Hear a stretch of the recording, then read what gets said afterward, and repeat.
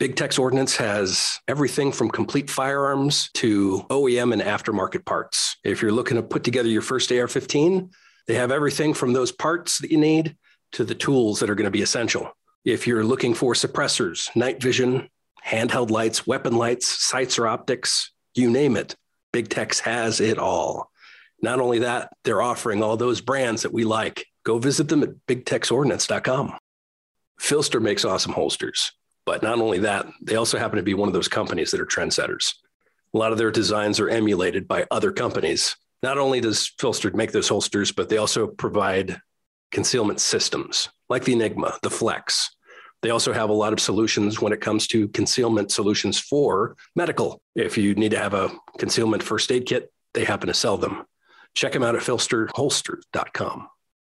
Join Primary Arms Government on September 10th for their third annual First Responder Range Day, hosted in Pasadena, Texas. This event connects law enforcement professionals with leading industry brands, all while enjoying local food and event activities. In addition to live fire demos, this year's event will feature axe throwing, archery challenges, t-shirt printing, product raffles, and more. If you're an active law enforcement professional or other first responder, RSVP today by visiting primaryarms.com/government. Walther is the performance leader in the firearms industry, renowned throughout the world for its innovation since Carl Walther and his son Fritz created the first blowback semi-automatic pistol in 1908. Today, the innovative spirit builds off the invention of the concealed carry gun with the PPK series by creating the PPQ, PPS, and the Q5 match steel frame series. Military, police, and other government security groups in every country of the world have relied on the high-quality craftsmanship and rugged durability of Walther products. Walther continues its long tradition of technical expertise and innovation in the design and production of firearms. For more information, visit waltherarms.com.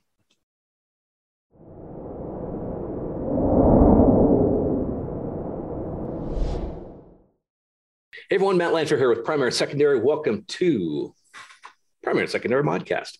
Episode number is 310. The topic, Death of the Warrior. Today is August 23rd, 2022. Death of the Warrior. So basically the idea, the concept that we're going to be discussing is there have been a lot of pressures. There have been social pressures. There have been pressures from politicians, from administrators, that law enforcement need to shift gears. No more warrior training, no more of this. And we compare law enforcement to where we are now from where we were 10, 20, 30 years ago. There's definitely a big difference. So we're going to delve into that. As a matter of fact, I have a thing I'm going to read here momentarily. But before I do that, we'll do some backgrounds. My background is in law enforcement, been doing the cop thing since last century. One thing I tell people all the time when they're looking, they want to be a cop. Okay, great. It takes all types to do it. And there's not one specific type of person that's perfect for it. All types can do it. And because everyone has different skills, everyone has different strengths and weaknesses and whatnot. So it's definitely, it's for me, it's been a wonderful profession. Very much enjoyed it.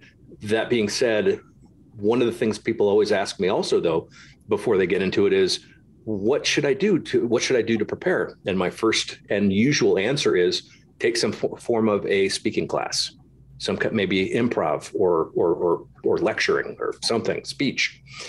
The reason being that's primarily our biggest tool. It's not use of force. It's not shooting people. It's not driving fast. It is talking to people and it's communicating. It's also actively problem solving. That part of the job is a constant. It's at times it can be very enjoyable. Yesterday I had some very interesting yet stressful calls that absolutely required them.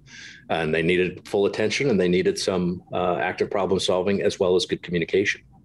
Police work is not all driving around fast shooting people. Some places it might be, but we're going to talk about how things have evolved. So I'll stop talking. I'm going to throw this over to Chuck for his background.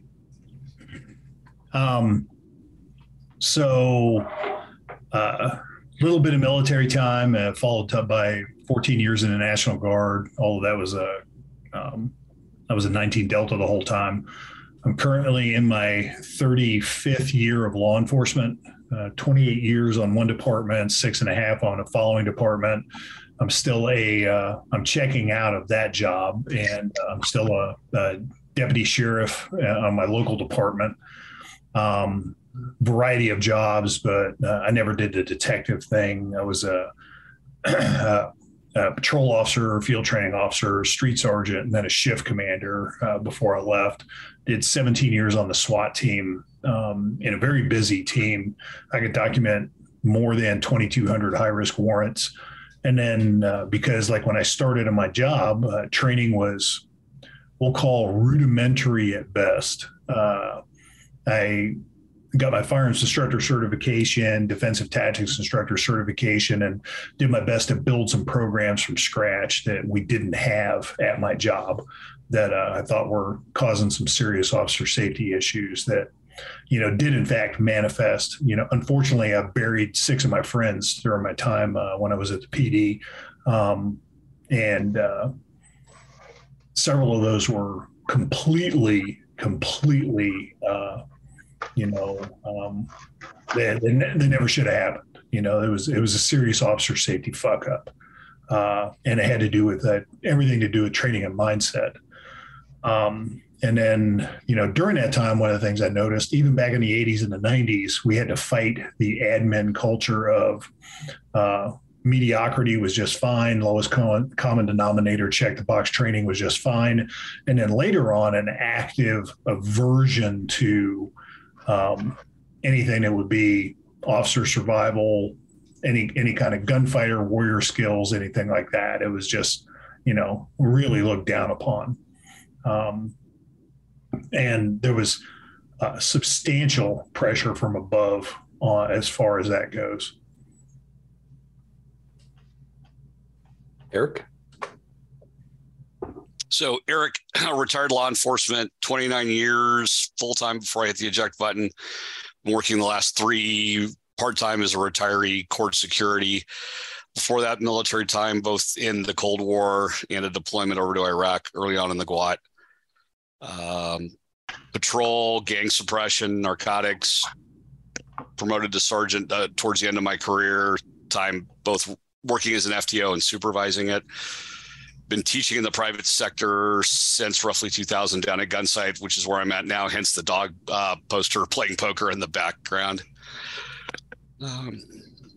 It's been interesting to watch not just the changes internally, but the expectations based on ignorance with the dictionary definition of that word by the public.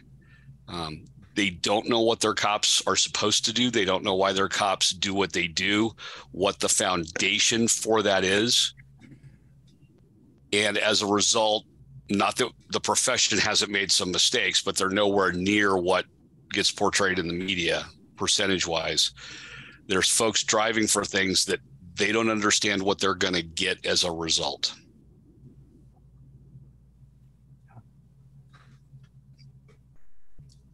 Daryl? Nope, muted.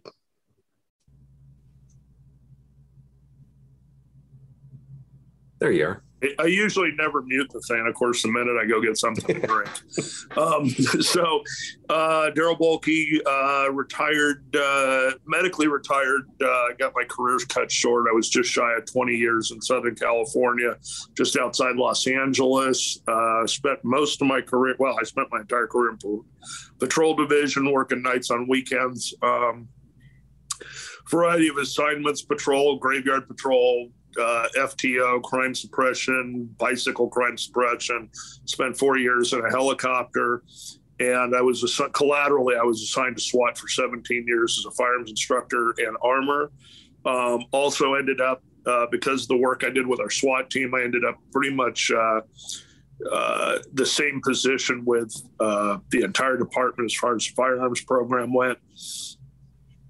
One of my bigger things that I did that's kind of unique is I was assigned to a team working officer involved shooting. So I was their firearms and ballistics expert on the team. I was the only non-executive, non-management person on that team for the job I did, and was involved in over 75 officer involved shooting investigations, plus doing a lot of being around in and criminal shootings as well on the street. And that's pretty much it. Since retirement, worked extensively in various types of private security, corporate security, security contracting. I still do that. And then co-owner of Hardwire Tactical Shooting with Wayne Dobbs. So that's it. But the biggies for me are the firearms side, 10 years as an FTO.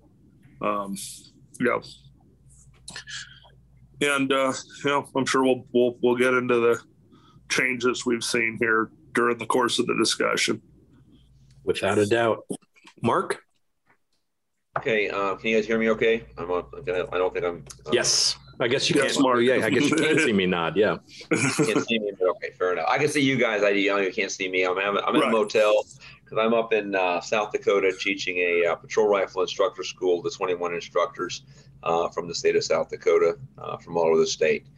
So my name is Mark Fricke. As I said, I'm retired Prescott, Arizona Police Department. I did 20 years there. I did 4 years as a cop in Nebraska, small town, and 4 years prior to that as a police officer in the Air Force, a law enforcement specialist, of which I worked. I was chief range master and fire instructor for our department from '82 till I retired. I worked for Arizona Post. I worked for a national training organization. I've had my own company since 1992. My primary focus has been firearms training, but I worked patrol my whole career. The towns I worked in were actually very safe and good communities. I mean, we had everything. We just didn't have it every night. Although the small town in Nebraska that I did, and the reason I became a fire instructor is my best friend was shot and killed by a .22 short. And it kind of changed my whole focus of my career to become a firearms instructor and learn everything I could about this to prevent other friends from being killed. And that's where I focused my attention to during my career, although I was a patrol sergeant and I loved working patrol, and I worked patrol my whole career, including a graveyard shift my last night as a police officer. Working for Arizona Post, I helped train firearms instructors throughout the state of Arizona.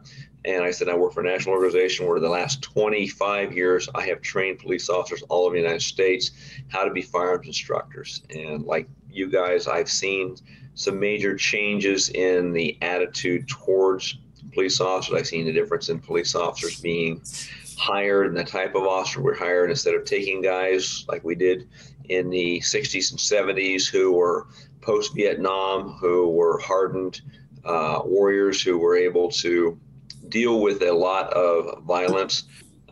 We've changed that to having a generation of officers who haven't even been yelled at, let alone ever been assaulted or had to fight anybody. And that whole attitude has changed a lot of what we have now. And I thought, because of our involvement over in the last two theaters of operation, that we would have a new generation of warriors come out of it, but that's not who our administrations want to seem to hire. And then during the last recession, I saw guys who were getting on the department not because they wanted to help people, not because they wanted a career. It was simply a job to them to come in and get a paycheck. They wanted to be on SWAT within, while they're still on FTO. They wanted to be detectives when they're on FTO. What do you mean I got to work weekends? What do you mean I got to work nights? A whole different attitude change, unfortunately. There's a lot of good police officers out there, so please don't take this as criticism, because there's a lot of people out there who are doing this job the same reason I got into it, but there are also a lot of them who are not there for the same reasons I got into this, and that was particularly to help people. So I've seen that attitude towards it. So anyway, so I'm retired for 22 years, and I am currently a fire instructor traveling around the country teaching instructor schools primarily, but I also do individual classes. So that's me. So thank you. And you have a book coming out on wad cutters. I have a book coming out on wad cutters. I actually am in this motel room, and on my day off, which was Sunday, first true day off I've had in a long time, I actually sat and worked on the book for probably 12 hours. Measuring and weighing all the bullets, measuring the diameter of them, recording what they did and all that. So I am working on it. I honestly am. It's just a lot of work. I've got, like I say, 60 loads and over 10 tests that I did, and it's a lot of bullets to work on. Much more work than I thought it would be. And not to divert from our main topic, but for me to find out how much variance there is with wad cutters is absolutely fascinating. So yeah, it's going to be cool to see that published. Well, thank you. I hope to get it done before the end of the year. That's my goal, and I'm working hard doing it. Lastly, unless we have the surprise guest who sneaks in, our resident Viking Special Forces warrior, Chris. Hey, everybody. So I'm Chris Seipert. I currently work with Citizens Defense Research as a trainer. I joined the Army a year before 9/11, which is good or bad timing, depending on what you wanted to get out of your Army time. I spent the bulk of my career in 5th Special Forces Group, most of that time as an 18 Delta, a Special Forces medical sergeant as a Green Beret. I was privileged to spend my last 3.5 years at our Special Warfare Center at an advanced skills course where a large portion of what we were trying to accomplish in training that particular advanced skill set was assess characteristics of the students and figure out whether or not they were the right people for that particular job. And that's something I do have some pretty good experience with is mating the right person to the right job. And I retired 2 years ago. And so never been a sworn peace officer in the United States. I did flirt with the idea, talked to a number of recruiters at the state and local level, and then elected to not become a peace officer, frankly influenced by some of the issues that have been hinted at and that will come up. And so, yeah, I don't have a peace officer perspective to this discussion. What I do have is the background and perspective from the military cultural milieu, which we're dealing with some of the same stuff in the military, but then also specifically how difficult it is to find the right people and put them in the right jobs organizationally in any kind of organization. And I think that's going to probably come up tonight. Absolutely. So basically, I made this post kind of framing what we're going to discuss for the most part. As Daryl pointed out, since when do we ever follow a script? We don't. So basically what I had was police departments hire teddy bear officers who don't have the ability to shift into grizzly when needed. Department training is a check the box PowerPoint to maintain a minimum standard, but not develop greater skill sets. Weapons training is established to pass a qualification, which in itself is a minimum standard, but not to hone skills and improve beyond that minimum. Have the officers changed, or has society changed policing? Have crime rates affected this? Is policy hindering police action, or is it social pressure? What are the expectations of the police then compared to now by the citizens the officers serve? Are administrators facilitating or hindering positive adjustments to modern policing? Have the positive influences within policing gone away? And why are we faced with these issues, and how do we climb out of this hole? Having experienced new hires with entitlement issues, wanting to be the guy to save the day within their first year and not realizing you need to focus on how to do your job before you go off and do the cool stuff. You got to master how to conduct a traffic stop or how to talk to people before you're going to go and do helicopter assaults or be Daryl. And with Chris's input, that kind of reminded me of some discussions years ago talking about people in the Army pre 9/11 and post, and it's almost flipped from what we're doing right now with law enforcement.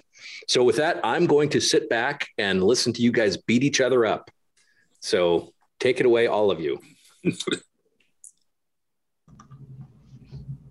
Yeah, whoever wants to start. Oh, and Chuck, you're muted. Yeah, there you go. It works Chuck better when you turn it on. I just stood by. Chuck looked like he was dying to have a thought, but I knew he was muted. I was going to say at my old job, something that I found out about was they had changed psychological tests, and then we started getting a whole lot of people. Like I had a rookie one time; he was with me for a couple of months. We got into an incident where we got shot at by a 14-year-old with a 12-gauge shotgun. He shot our car. He missed us. Nobody got hurt, etc. And he left the job 2 weeks later. It was too much of a reality check for him. And we started getting a lot of that over and over and over again. And we went from seeing military people, you know, when I got on the job, there were still quite a few Vietnam dudes that were on the job. My sergeant, best, you know, I wrote an article for you, Matt. What would Dave Landis do? He saw some heavy combat in Vietnam. He was still the best supervisor I've ever met in my life. Good dude. And so we had guys like that, and then we started hiring people with absolutely squeaky clean, Leave It to Beaver backgrounds, never been in a fight outside of maybe the playground in third grade or something like that. And it just started to astonish me. When I would start out in the academy doing a use of force class, I would always try to relate to my students, and I would ask them a series of questions like, who was a martial arts person? What style did they do? Because, you know, I knew what to expect out of like the Kempo guys or the jiu-jitsu guys. Who played sports. So wrestling and football were really big in our area, and those guys tended to be very physical and fairly adept.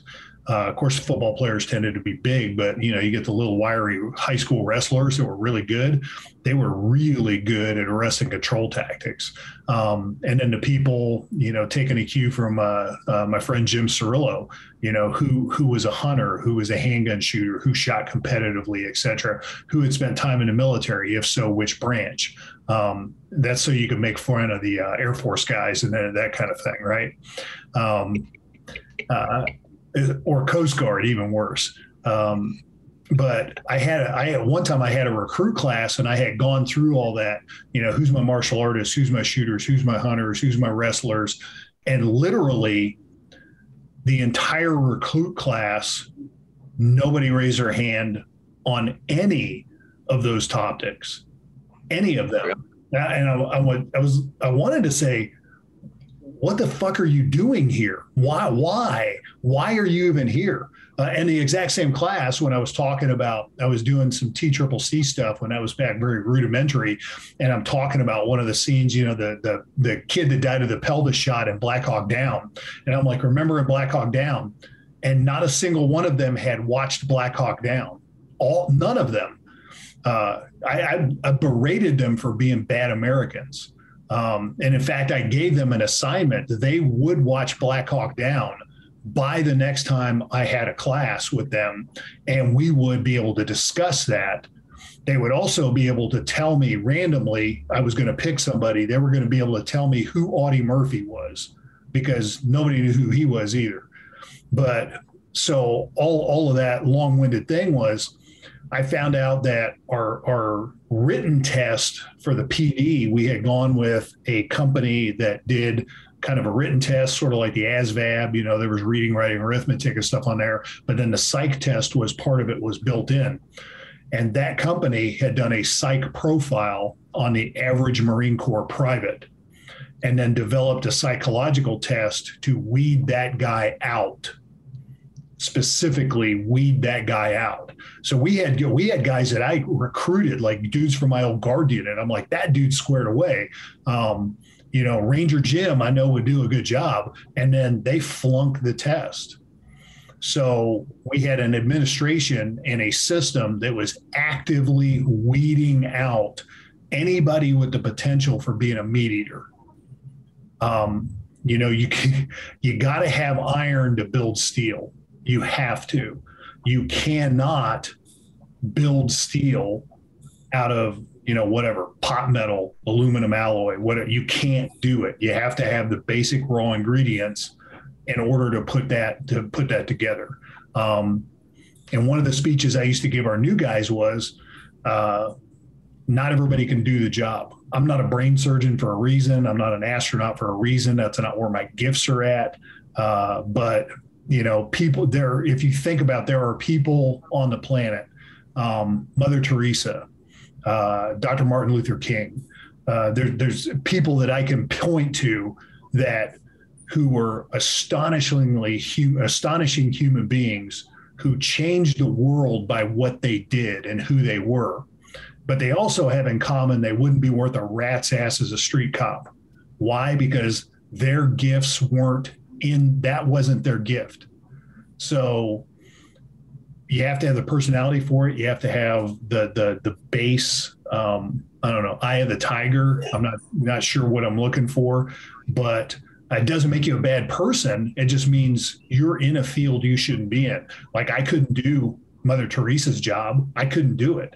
I couldn't work, say, as an RN in a nursing home or something like that. That would be my psychology would not fit that. But again, doesn't make you a bad person, just means you're in the wrong career field. And I think for a long time, we have been hiring the wrong people for the career field. But there's something I've noticed. A lot of people notice nowadays, the anti-police, the defund the police, things like that. I don't know about the rest of the guys, but most of my career, we were defunded. We were driving cars at 210,000 miles on them, tires with patch holes on them, things like that, leaking oil. I once went to go on a pursuit and the transmission fell out of my Crown Vic. So, that's the kind of thing I was used to. But something I noticed a long time ago, I'm going to hit the other guys up. Think of a police movie since Serpico that isn't some sort, most of them. I mean, there's a few, like Lethal Weapon was a thing, and that was kind of goofy. That's a Christmas movie. But think of a police movie that wasn't some variation of there's one good lone cop fighting the corrupt system, breaking all the rules to bring justice to whatever the scenario is. I mean, even Chuck Norris had a movie like that. Even Chuck Norris bought into that shit, right? And we know that the opposite is what's going on because like what happened in Lethal Weapon, remember, and I know Daryl's watched it, but like when Danny Glover and Mel Gibson got busted back to patrol, and then they had the guy jaywalking, and then they pulled a gun on the guy because he was giving him a bunch of lip. Well, that's what we like to call an aggravated assault under the color of authority. They would go, everybody laughed in the audience. They would have gone to prison for that. And they should have. But we have such a disconnect in the what the public is being fed in the movies, TVs, etc. And it's been going on. It's been systemic for decades. I mean, the military got a break especially after 9/11. Remember when all the movies had some crazy Vietnam vet that had flashbacks or, things like that? Even going into popular movies like Rambo. What was Rambo's problem? Well, he's got PTSD and he's homeless and he's non-functional, yada, yada. But 9/11 happened and we got a break, and suddenly the military was all good guys again. The police never got a break. The movies were all, look at Training Day. That was very popular. Shit. Denzel Washington's character should have been buried under the prison, But when you have that type of over and over and over and over exposure, I think that subconsciously colors people's attitudes and thought processes. Yeah, also to add to Chuck's thing, the biggest difference I've seen over the years, other than sort of some cultural changes that we're all pretty aware of between, the ultimate Gen Xers who came to save the world, and then the Gen Ys, the Zs, the Tide Pods, and all that. Other than that, I think the biggest issue or the biggest thing I've seen in a difference in my time was the attitude of, particularly in the police academy. We lost 2/3 to 3/4 of my academy class from start to finish. The academy was there to weed people out, and they were efficient at it. I mean, we were dropping people like flies. I mean, they encourage you to, please quit. Come out here and ring the bell. Please quit. They made your life. I went to one of the kind of full stress academies where they made your life a living hell and wanted you to quit. And then when you went to FTO training, it was sort of the same thing, is then it was catered to the agency. As to the agency, would you fit the mold of the agency you're at? Because there are certain people who would be very successful in one agency who could not function at another agency just because of the type of work you're doing. So like at my place, because it was so dang busy, you had to have meat eaters. I mean, period. That was kind of the criteria there, was that level of, you better be hard. As sort of your number one priority is, you are going to need to be out here and able to fight. So now they will bend over backwards to save everybody who makes it to the academy with these ridiculous. In my own place, I called it lazy because it was very easy for the background investigators. You know, when you got some kid going to college, you know, is driving mommy's minivan on the weekends, they live at home, they're going to college, and so how hard is it to do a background on that? I mean, it's easy. The work was, you know, I remember we had one guy that was the most spectacular ride along we ever had. Everybody wanted him to ride with us because he knew how to do all of our paperwork, everything. He's an little bit older guy working in the industry. And they wouldn't take him because of his driving record, because he had been in like 5 accidents. The dude drives because of his work job, his real job. He has a real career with a wife and kids and stuff. The guy was driving hundreds of thousands of miles a year in Southern California. And if you kind of look at the ratios, at some point, some old lady's going to back into your car in a parking lot. You'll get, I mean, so they completely got rid of that guy because, well, he's got too many traffic collisions, of which none of them was he B1. And then you have some kid who, like I said, he's driving mom's minivan on the weekend, is his driving experience. And boy, he's got a squeaky clean record. Same kid who's going to end up with his all-wheel drive Charger upside down. That was sort of the beauty of Crown Vics, is you could drive the heck of it out of a Crown Vic if you knew what you were doing. And if you didn't know how to drive, you couldn't get into too much trouble in a Crown Vic. I mean, that was sort of the beauty of those cars. These kids can't drive, can't fight. You know, they didn't want anybody who'd been in a fight. And again, you go back culturally. When I started in the 80s, and I imagine for Chuck and Erica and stuff, Mark was in the middle of it, but at least in our generation, all of my guys we looked up to at the PD had probably been some level of Vietnam era vets who were either combat vets in Vietnam or, had been, being stationed in Europe in the early 70s was no joke. In the middle of the Cold War, it was a completely different era. Those guys were our line supervisors who were bringing up these kids in policing when I started. Their supervisors, so our lieutenants and above, those guys were all greatest generation dudes. I mean, we had guys who were World War II vets, Korean War vets, stuff like that. So the reason I tell people we survived the 70s is because the cops were so damn hard.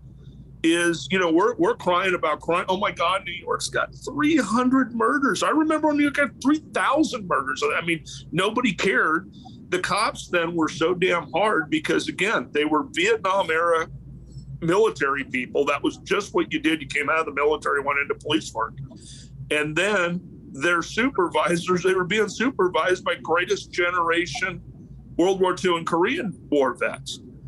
I was the first guy ever recruited off a college campus at my agency. I was the first one they went after we need some college kid. Now, boy, I will admit now, because the statute of limitations is over, I lied my ass off in the psych exam. I pretended to be my brother. And if anybody knows my personal history, pretending to be my brother was a pretty good call for that. So my brother is well known in the fashion industry as I am for this kind of stuff. I pretended to be my gay brother. I answered every question on the psych test exactly like my brother would have.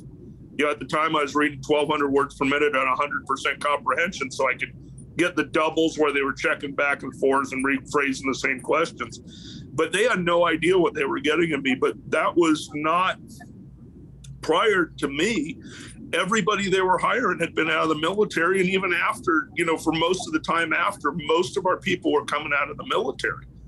And it was a different person than what I saw once I started into that FTO thing and really training sort of the post 2000 kids, or certainly kind of post the late 90s kids, were a completely different breed. As was mentioned already, some of them were there and the ones who were there just for a job, you could turn them into good cops if they had the right people. Sort of after that is when we got the entitlement, lack of life experience issues. And, I don't necessarily blame them. They've just been recruited. They're not recruiting hard people.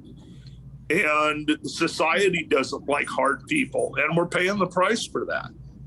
We're paying the price for that hard with what we're getting.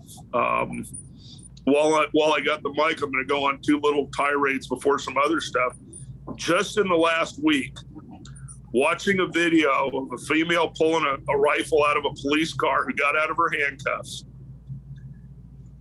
And the dude's body cam, the most important thing in that guy's world right now, you just had a victim shot in front of you, probably with your rifle out of the back of your police car. And the only damn concern you have is getting your effing gloves on. How much time did that idiot spend on getting his rubber gloves on? And that's not from my talking to guys in Oklahoma, that's not a screwed up agency. But where do we get the mindset that the most important thing I do when some female has gotten my arrestee has gotten a rifle out of my car and is shooting at us, that getting my rubber gloves on has somehow gone to the top of the priority list of what I'm supposed to be doing, as opposed to burying that car in fire. Because in my era, and I think I can speak to most of those guys, that would have been a police officer-involved shooting with a fatality at the end of that. The next one is, again, back to Oklahoma, just having that shooting.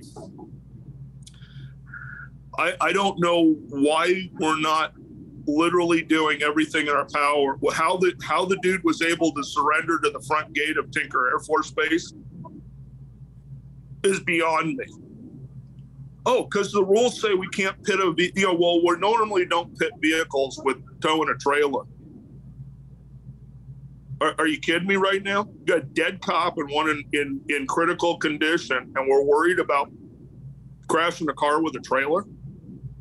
Because I guarantee you that conversation came up. Because I don't know about you guys, man, if you had killed one of our cops back in that era, back in kind of the 80s and 90s, and we're fleeing with a gun in the car and shooting at the cops, somebody is driving a police car into that thing and crashing them, and we're going to stop it right now. And in San Bernardino County, our helicopter would have lit you up from the air, period. San Bernardino County sheriffs would have lit that dude like a Christmas tree. How do you surrender how do you let that go to where's the mindset on that we're allowing this? And this is just in the last week. And you think what's been going on for the last, decade or so.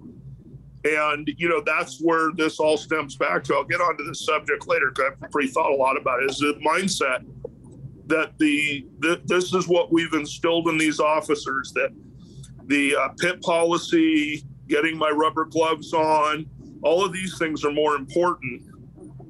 The guy doesn't we don't have anybody saying it's okay to go into the room in the school shooting.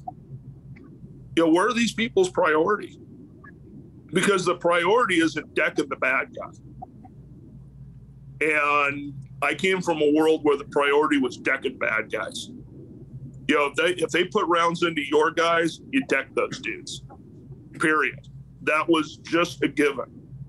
Is the number one priority, because kind of the rules go out the window at that point. This all becomes everything at that point is a lethal force intervention. So if my first thought is, am I going to violate policy versus is that person going to kill me? There's an issue. There's your issue.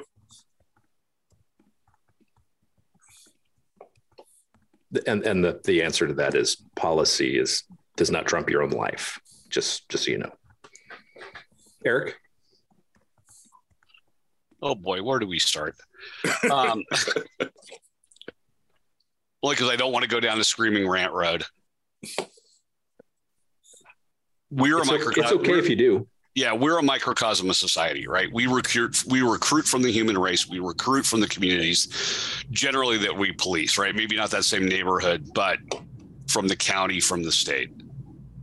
What's going on in those places is what's impacting over time law enforcement. And Daryl and Chuck have both talked about the problems with some of the newer officers, right? And I'm going to pick out one thing that as a starting point, and that's zero tolerance in the schools. So somebody brought up the fact the kid hasn't been in a fight since third grade. Well, what were they told, right? If you pop the bully in the face, it wasn't the bully that got a detention or suspension. It was you for popping the dude in the face. So rather than them learning how to deal with problems at school, learning how to deal with the bully that's trying to impose his will on them, right? They were told, don't do it, don't do it. Now, all of a sudden, they're adults pushing a patrol car with the responsibility to deal with society's bullies, and they haven't gone down that path. And I'm not saying that's everyone, but that's a societal issue, is that we've told people that you can't solve problems this way. Now, not every cop problem needs to be solved that way. I get it. But when it has to be solved that way, it needs to be done efficiently, and it needs to be done quickly. I can remember we had a new supervisor in my organization,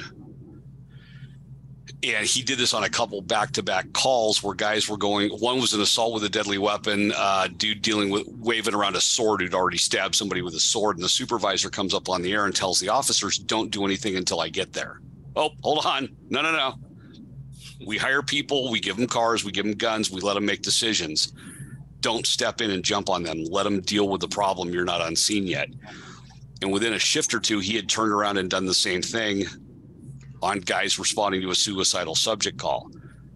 Now, we handle suicidal subjects differently now than we did when I first started. But even at the point of that event, we organizationally had already changed, and our people had been trained on it and knew how to handle stuff.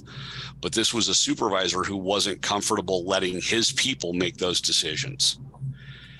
And I can't help but wonder how widespread that is. Now, I worked in a sheriff's office where we covered 1,700 square miles, and we might only have one or two supervisors on for 20 to 40 cops. Those supervisors can't be everywhere, running every scene, running every decision. You got to trust your people. And if that's permeating through the profession, then we have problems, right? We hire people and should let them do stuff. The things over the last several years, there's no civics classes. So what can the cops actually do? What do the various parts of the Bill of Rights say actually about what police can do, what police are restricted from doing? If you're going to scream about your rights, but you don't have any clue what they are, how can you evaluate what the police are doing? If you don't understand that the Supreme Court at the state and federal level are handing down decisions on state and national laws about what is and isn't constitutional, rather than your feelings, that impacts how you evaluate the police and what your perspective on what the cops are doing out there. I don't know what the answer is. I know that we've got to get back to educating people about what their rights and their responsibilities are as much as what their rights are. And to some degree, we've got to let cops be cops again. I'm going to speak for Chuck, and I know what his answer is. And it's that people are lacking courage. Is that lacking courage? Which I agree with you. I'm not saying from the leadership. Right.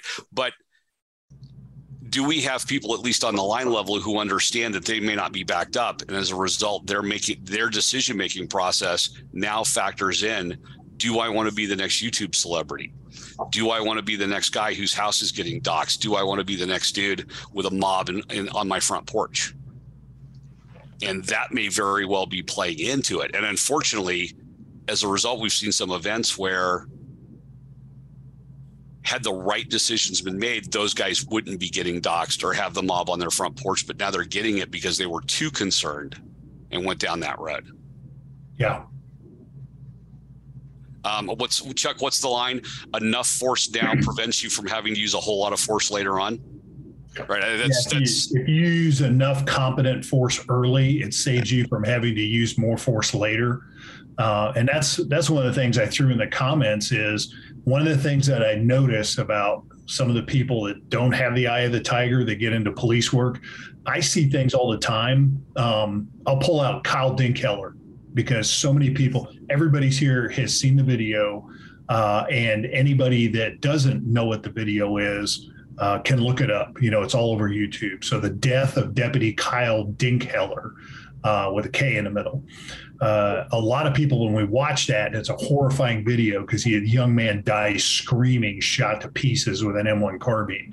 A lot of cops were like, when we first saw it, they're like, oh man, he's like, sir, drop the gun, sir, drop the gun, sir. I'm in fear for my life. Why didn't he shoot him? Why didn't he shoot him? Why didn't he shoot him? That's the wrong fucking question. Kyle Dinkheller, my understanding was, and I forget the numbers, but he was a big kid. He was like 6'5", 280, 300 pounds, something like that. This guy rushed him initially empty-handed. He could have pepper sprayed him. He could have punched him in the face. He pulled out an ass baton, which is worthless, and he hit him once, and he let the guy walk all the way back to his truck, and did nothing. If he had mindset and eye of the tiger and no tactics or training whatsoever, if he had just bear hugged that guy and suplexed him into the ditch and sat on his ass until somebody came to help, there would have been no gunfight. So I've seen incident after incident after incident where back in my day, a guy would have been pancaked or got an ass beating or got hit with a big flashlight and then went to the emergency room and went to jail. And now this bullshit is degenerating into a shooting over and over and over again that never should have happened. The most recent example that I can think of that just absolutely glaring is the Atlanta mess last year where they had the Wendy's and the DUI guy. And then, so they fiddle fart around with this guy. Then they have lackadaisical approach. They don't enforce. It's like they're scared to be mean. They're scared. Oh, well, why'd you pepper spray the guy or why'd you punch the guy in the face? Well, they have one drunk guy fighting two fit young men. And these guys also incompetently use a taser. So they utilize a taser incompetently and they make the situation worse. They increase resistance. And then eventually we have one cop with a concussion, one cop disarmed of his taser. And then we have a shooting that never should have fucking happened at all. Never should have happened. And then we set half of Atlanta on fire. Well, why? Because I think these guys were afraid to body slam this guy when he needed to be body slammed or pepper sprayed or hit with a big flashlight. Now, I will tell you, back in the day when I hired on, I did see cases of didn't know any better because you're brand new rookie and you're like, holy crap, what just happened? Did you have poorly trained cops utilizing excessive force like flashlight to the head that led to bad case law and stupid rules like you can never hit people with a flashlight, even in deadly force, dumb shit like that. So yeah, I saw that, but I'm here to tell you, you can be technically and tactically proficient. You can be physically fit, and you don't have to be an asshole. You can actually talk to people and be nice. You look at Matt. Matt is a large human being. We like to call people like Matt a large mammal. And you can be a nice guy. You can go to the range and shoot guns and talk nice to people. What I have found is the people who are the most technically and tactically proficient, along with physical fitness, they exude confidence and then they don't use excessive force. A lot of the excessive force cases I see nowadays they're one of two things. They're either a contempt of cop where you got a dickhead that shouldn't have a badge, or more commonly lately, they're, to steal a term from the canine guys, you have a fear biter. They let things get out of hand and then they have to shoot their way out of a hole because they didn't use competent force early and handle the scenario when it should have been handled.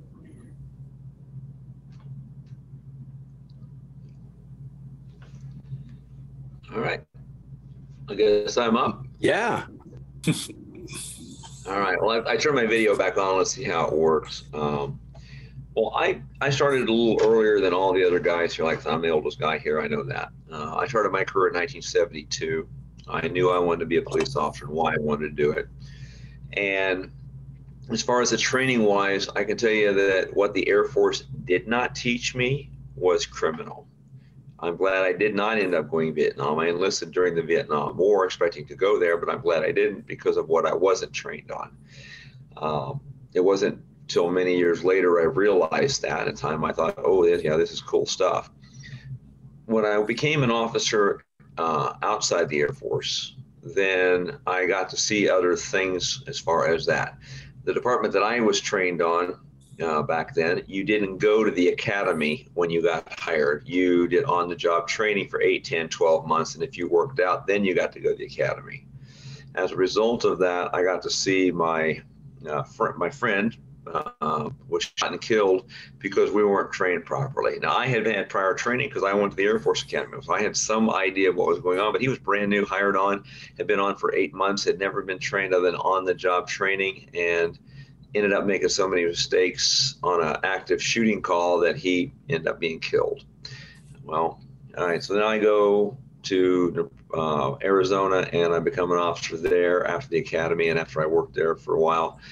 And I saw a different philosophy towards it, a mindset of, yeah, you did get the job done, and yeah, you may have to use lethal force. You guys are too young to probably remember during the 60s when the police departments were in active war with the Black Panthers and the Weather Underground, and many other radical groups were actively assassinating police officers. I remember the 1968 live Chicago Democratic Convention when the Chicago police got involved in the riots there and the actions that were there involving that. I remember those live. Those were all things that I remember.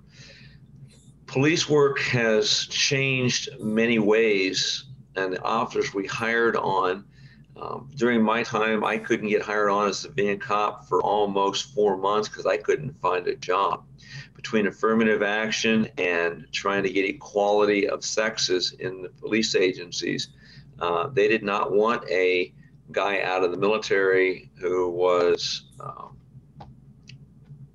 I also say it, white, who did not want to be a job. I couldn't get a job. I applied several places and I was told by multiple people that it just wasn't going to be in the cards for me because of who I was and what I was. So I kept working and then finally got hired on. So during my career, I saw a lot of changes in that. I went and decided again to what I was going to do for my career. But as an officer, I got into it for the reasons of helping people. My dad's best friend was an officer. I think I got into everything I did for the right reasons. I changed my direction to be a firearms instructor because of the incident in Nebraska, but I still was there to help people, and I was a uniformed cop for my entire career. And I always took that as being a pride. But then I started seeing officers being hired on who wanted to just, what's in it for me? And I wasn't sure that was, where we wanted to go, but I started seeing that. And after my retirement, I'm seeing, as the guys have mentioned, these officers who are the entitlement officers who think that they should be able to be a homicide investigator when they've never even seen a dead body. And they have this image they should be on SWAT when they've never had any violence used against them.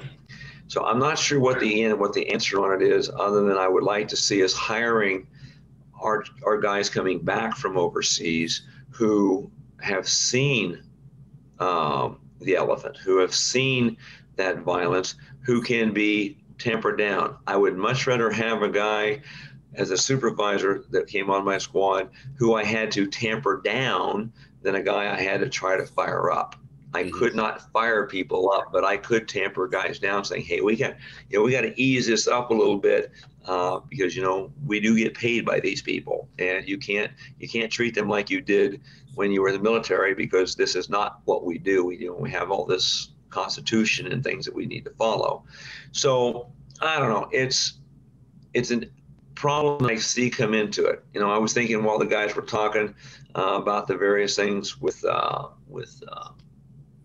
Dick Heller that he was warned. I remember reading this. He was warned if he had one more complaint against him, because he was fairly active and fairly aggressive. If he had one more complaint against him, he was going to be fired. And I cannot believe that was not in his mind when he was dealing with that guy with the rifle, that he was going to be fired if he had another complaint, which is why he didn't take action earlier. And Chuck, I think that's maybe the answer to that.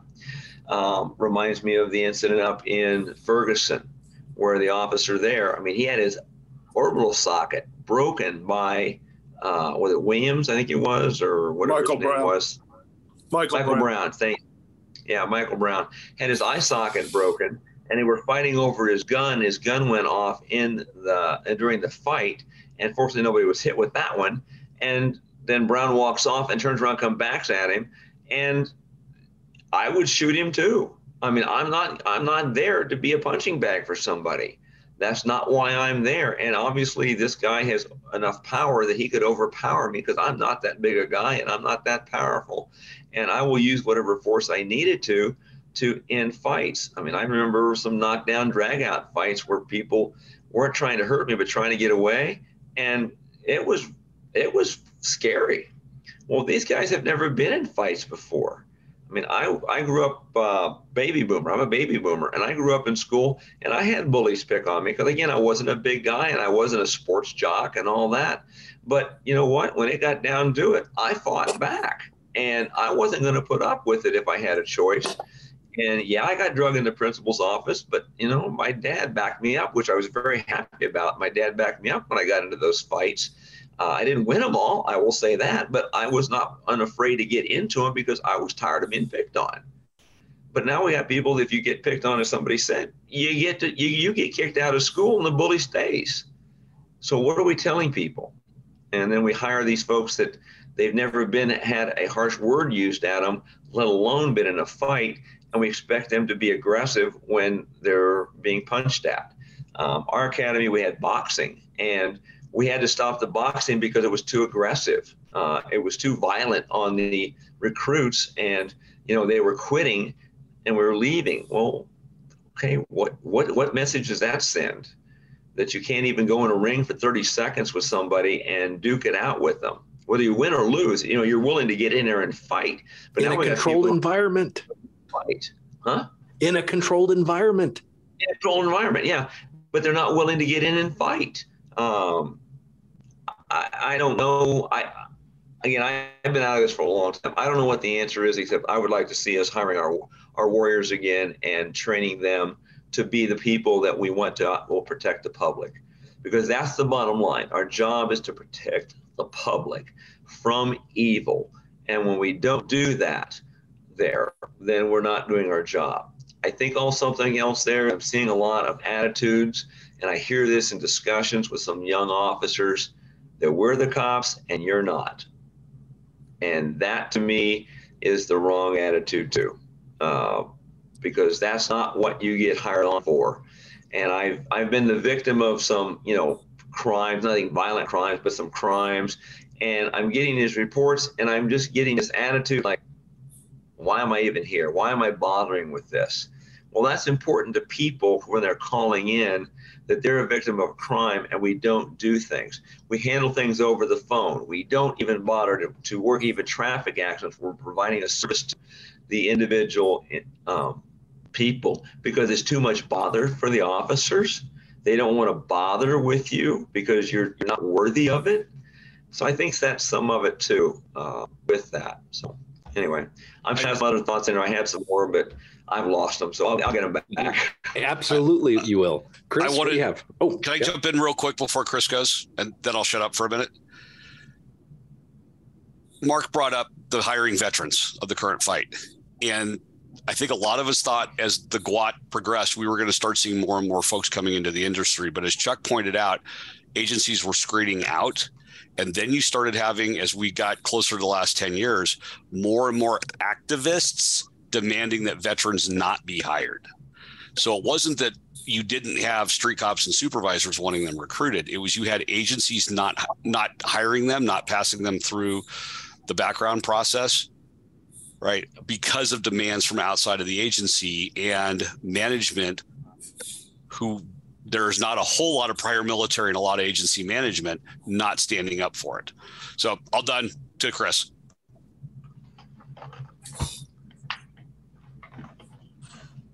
There we go. So a ton of great stuff communicated. So touching on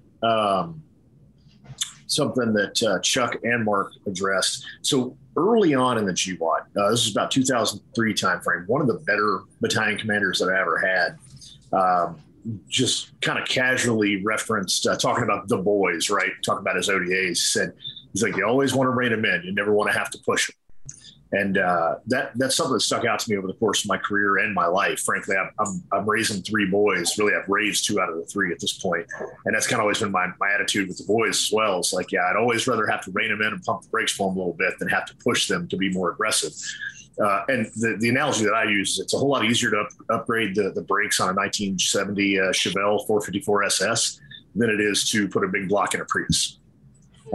I can slow down a Chevelle. It's hard to make a Prius go real fast when it's needed. And so I think that's something that I think has been lost, both, in the military, in law enforcement, because I think there's a lot of the same cultural issues across both. And going back to what Chuck was talking about, where the better prepared you are, the more it frees you to use less force. Typically something I see just as a passive observer is I watch a lot of these videos of like a cop basically getting their butt whipped and then end up having to shoot somebody because they've got nothing else. And so I think counterintuitively, when you hire Officer Smiley's sometimes more likely to get put in a bad spot. And it reminds me of a quote from Jeff Cooper. And I forget which book I read this in, but he was talking about preparedness overall. And he says, if I'm ready, it will never happen. And specifically what he was saying is that the more you prepare yourself in a full spectrum manner, not just your shooting skills, but your verbal skills, your physical skills, the more likely you are to be deselected. And somebody size you up and be like, nah, man, this ain't the dude. And a funny analogy for that is, I didn't mention this during the intro because it wasn't relevant, but so I do the firearms training thing. I do security consulting for like corporate and event security. But my favorite job is I'm a substitute teacher. And I substitute teach at elementary, middle school, and high school level, mostly at high school, middle school. And people are always asking, oh, man, how do you deal with those teenagers? I'm like, I don't have any issue with teenagers at all. I think last school year, out of, 60, 80 days substituting, I think I raised my voice 4 times. And the reason is kids are actually real sharp. And when I walk into a classroom, they know immediately who they can steamroll and who they can't. And so they don't try. And I get along with them great. We have a great time.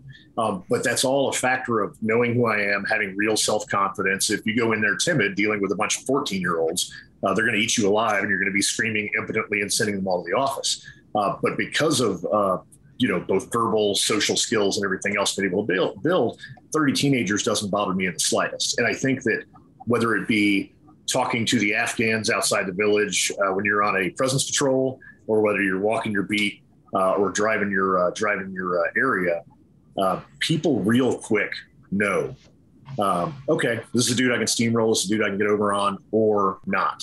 And counterintuitively, I think a lot of folks in administrative positions and leadership positions, both in the military and law enforcement, want to hire folks that seem really, really friendly. The problem is that when you seem really friendly to admin, that looks like something entirely different to people who may mean your officers or your soldiers harm on the street.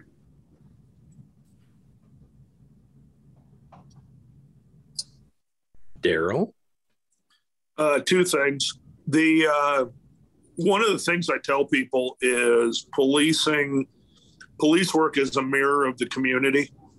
Your police force is an absolute mirror of your community. And like we see in real life, a lot of people, when they don't like what they see in the mirror, they blame the mirror. It's not the mirror's fault that you're whatever your issue is, it's not the mirror's fault, it's your fault. And the communities themselves are not taking responsibility. You created this. This is what you're asking for. This is what you're getting. You're getting cops who don't care because you've told them not to care. You know, all those periods that I was working deep in ghettos and barrios, I mean, I was working places I wouldn't hear English for a week. I worked places, you know, a lot of where I was working, I was the only white face. And I was there to save a lot of those kids in those communities because they don't need to have a bunch of crack sold outside their house to white folk. You know, if you look at the old kind of cops from the era that I was policing in, one of my favorites was those early ones from Florida. And, you know, the guys all, yeah, reason I'm stopping you is because I'm the only white face that should be in this neighborhood. I did a lot of those stops. You know, we were there to we were deep in those communities because a lot of those people didn't deserve to live with a bunch of gang members and dope sellers. Those communities have now told cops, we don't want you there. Now, whether that's actually the people living in the community or their loudest voice activists, it's the loudest voice activists are telling cops, we don't want you working in these low income or minority communities. So they don't. And now you get a bunch of dead kids in these communities and, you know, nobody cares because you told them you don't want to be there. And then you set an example of it is not worth the risk. I worked for an agency, it was worth the risk. At the time, in certain periods of my career, it was worth the risk to go out and go to war with the Crips. It was worth it. You know, now you've got to be an idiot to want to go be at war with the Crips as a white cop. It's just that simple, because that's the mirror of the community. That is the message the community is sent. And then we wonder why this goes bad when now we're hiring people who are real good at taking reports, you know, who are real good at documenting crime. They're not great at stopping it. They're being told not to stop it. You know, how the way to the top in a police, you know, we used to joke around, the way to the top is not through the range. You know, if you want to be a police captain, do not go through the range program as a firearms instructor to defensive tactics instructor. That is not the way to be a captain in a police department. And every so often, one of us would sneak through, and those were when landmark changes occurred to agencies. Is like, oh my God, a firearms instructor got promoted to training lieutenant. Uh-oh, now we can get a bunch of stuff taken care of. But usually that's not the way it worked. So society has a lot to do with this, and they are getting the policing they deserve, sadly. And a lot of people who, you know, were going out or sitting there going, why am I risking my life in some community that their activists don't care that I'm here doing this? You know, I'm sitting there and I look at all these cases stemming out of dope arrests. Well, I'm like, why is anybody right now working dope in a ghetto? Are you kidding me? Because there's no good can come about it. Nobody appreciates you for it. The community doesn't care.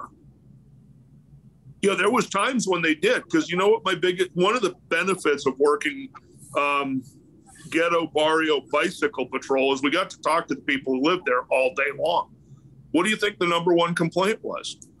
We're tired of everybody selling dope in my neighborhood. We're tired of these gang members threatening our kids. We're tired of all these, you know, people 24/7 rolling into our cul-de-sac to buy crack. That's what the community was telling us, so we were working it. Now, you know, to the point my partner and I were set up on a hit by the MA, which didn't work out real well for them, by the way. But the reality is, who wants to do that now? You got to be kidding me. It isn't worth it. It's like, you know what? You're just going to put up with crack sales in your neighborhood. because that's what the community is asking for. And then you get these genius supervisors where a lot of this stuff is affecting what we're talking about here. Who wants to be the shooting guy? Oh, you're going out and doing, the agency is telling you, we're giving you everything you need in firearms training and all that. And if you put a Punisher sticker on the back of your truck, you're pretty much good to go. We're lying to these people, and then they're looking at themselves and lying to themselves about how good they are at application of force, when in fact they're terrible. And then they get in the most basic situation, and you've hired a person, you've told them not to use force under any conditions, and then they're going from screaming to getting into bad shootings because we have not trained nor encouraged nor done anything to help them use the proper force necessary. I mean, I'm sure I speak for everybody here.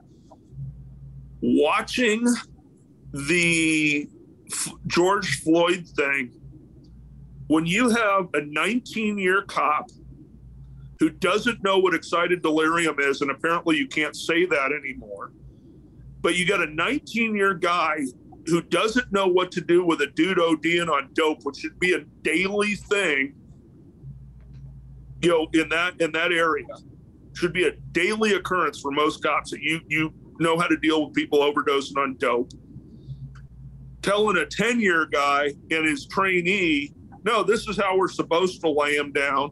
And because at an agency where the police chiefs claim to fame as social justice and the mayor's number one priority is climate change. And you know who needs to be in jail?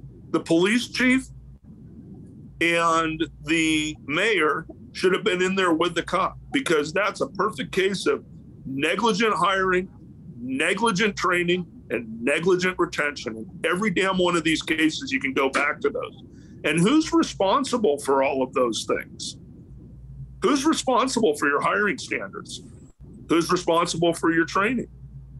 And who's responsible for retaining people who can't pass muster on those issues? Yet we let all of that pass.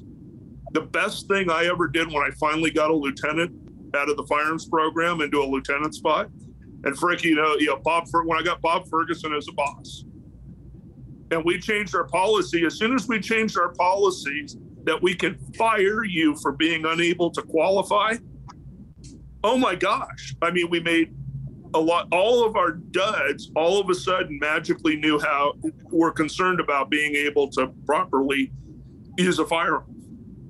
As soon as we were able to terminate people for sucking at use of force, all of a sudden complete change in how we did things.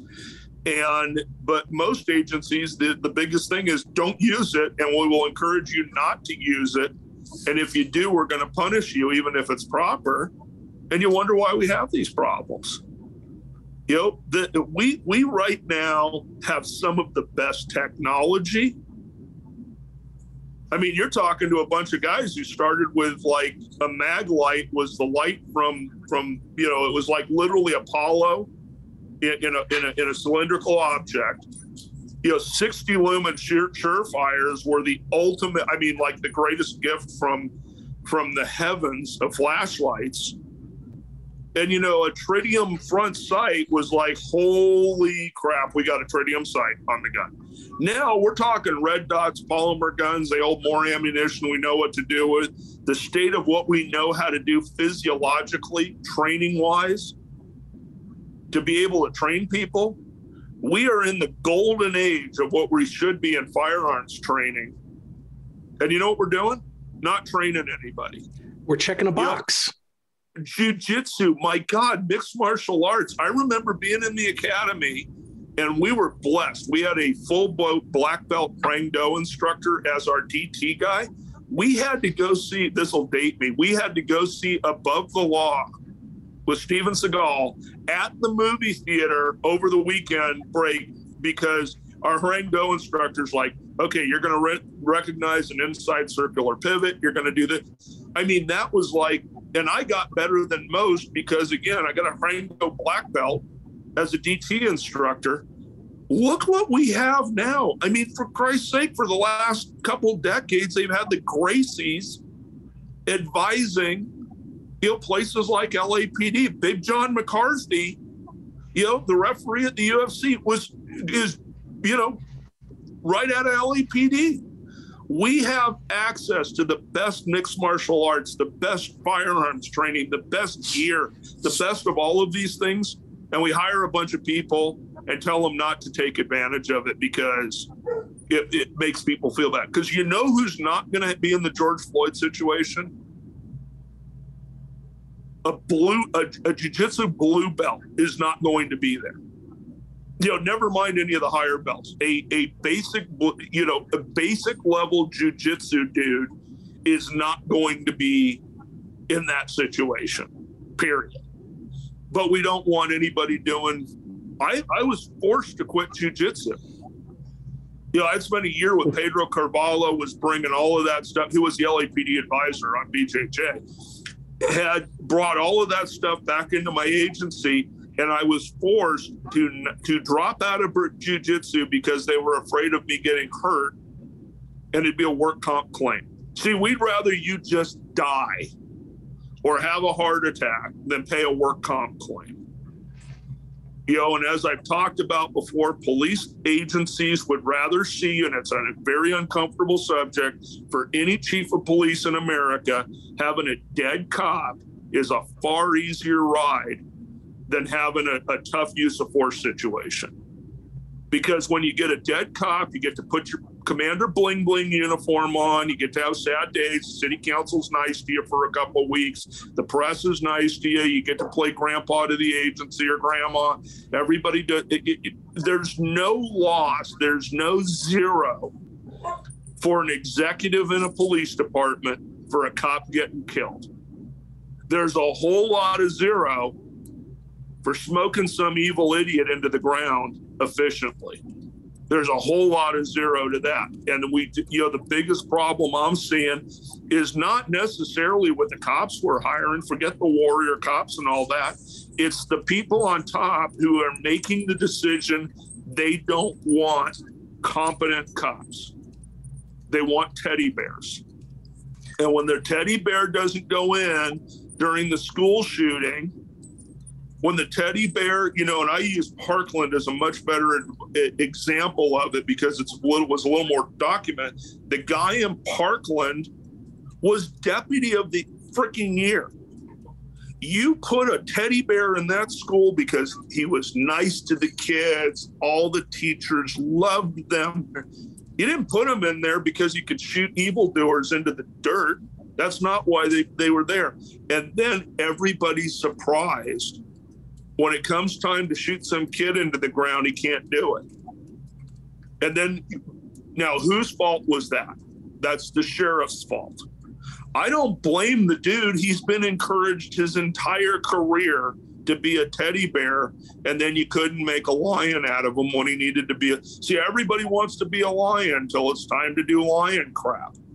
You can't make these people. I don't care how many, again, Punisher stickers you want to put on their car or blue line stuff or any of that crap and telling them they're a freaking sheepdog or whatever. I think that stuff's insane.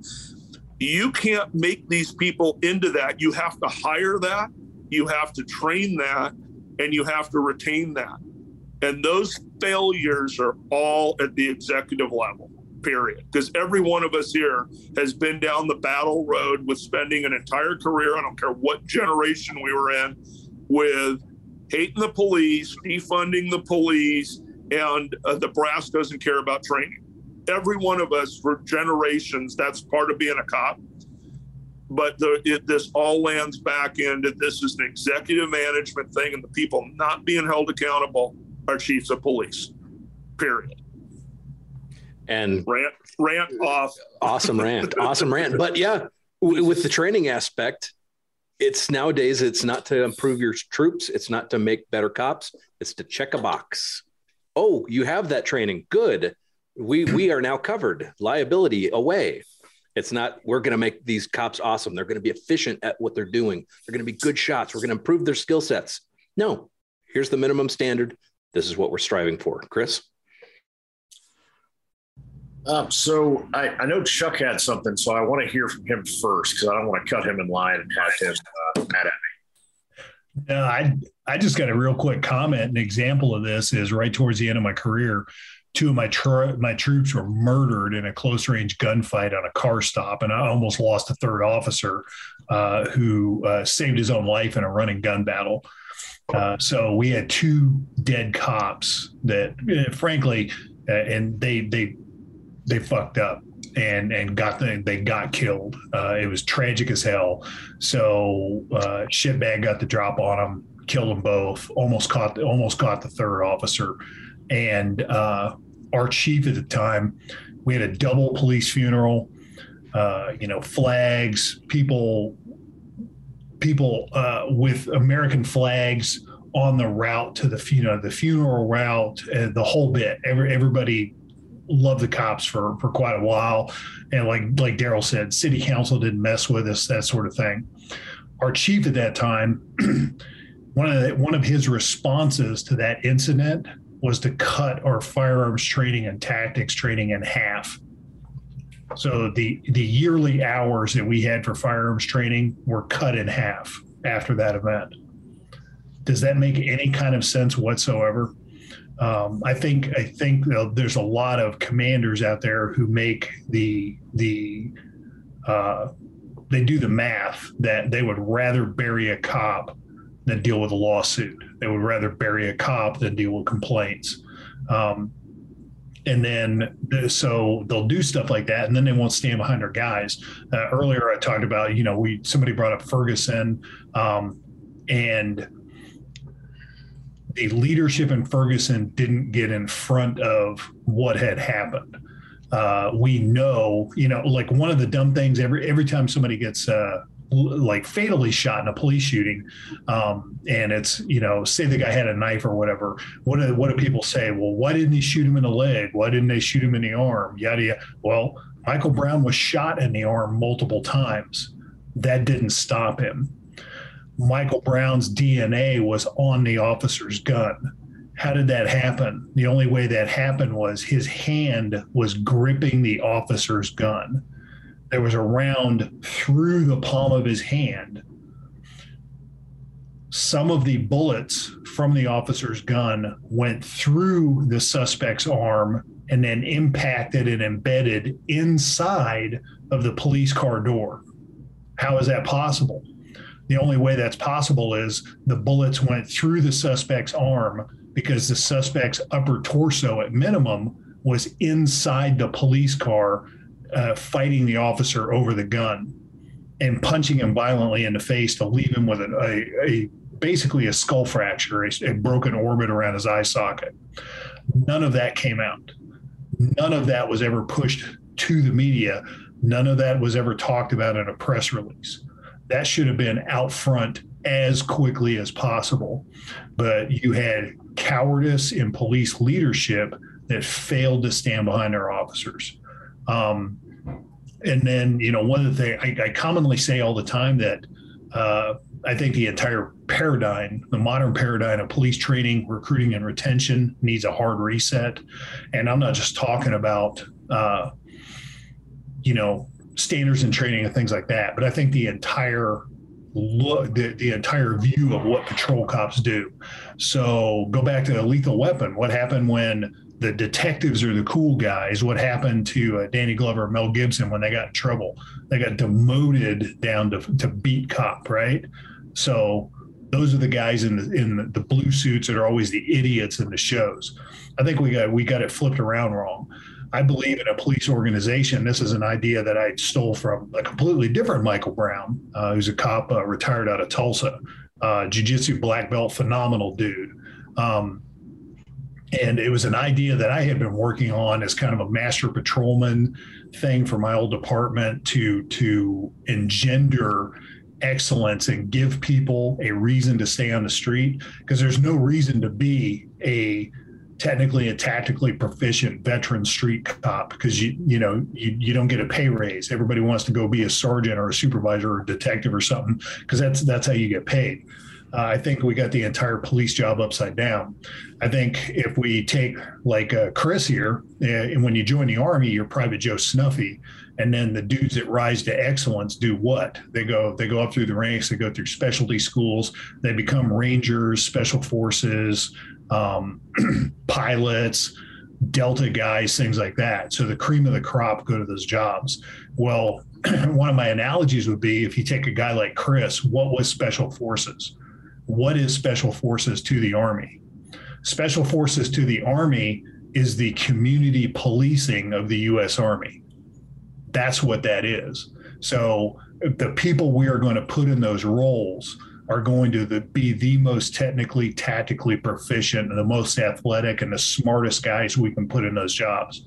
We've got that upside down. I think everybody should start out being like, I don't know, a property crimes detective and a crime scene guy. And then you get to promote up to, and only the most elite people should be allowed to become patrol officers.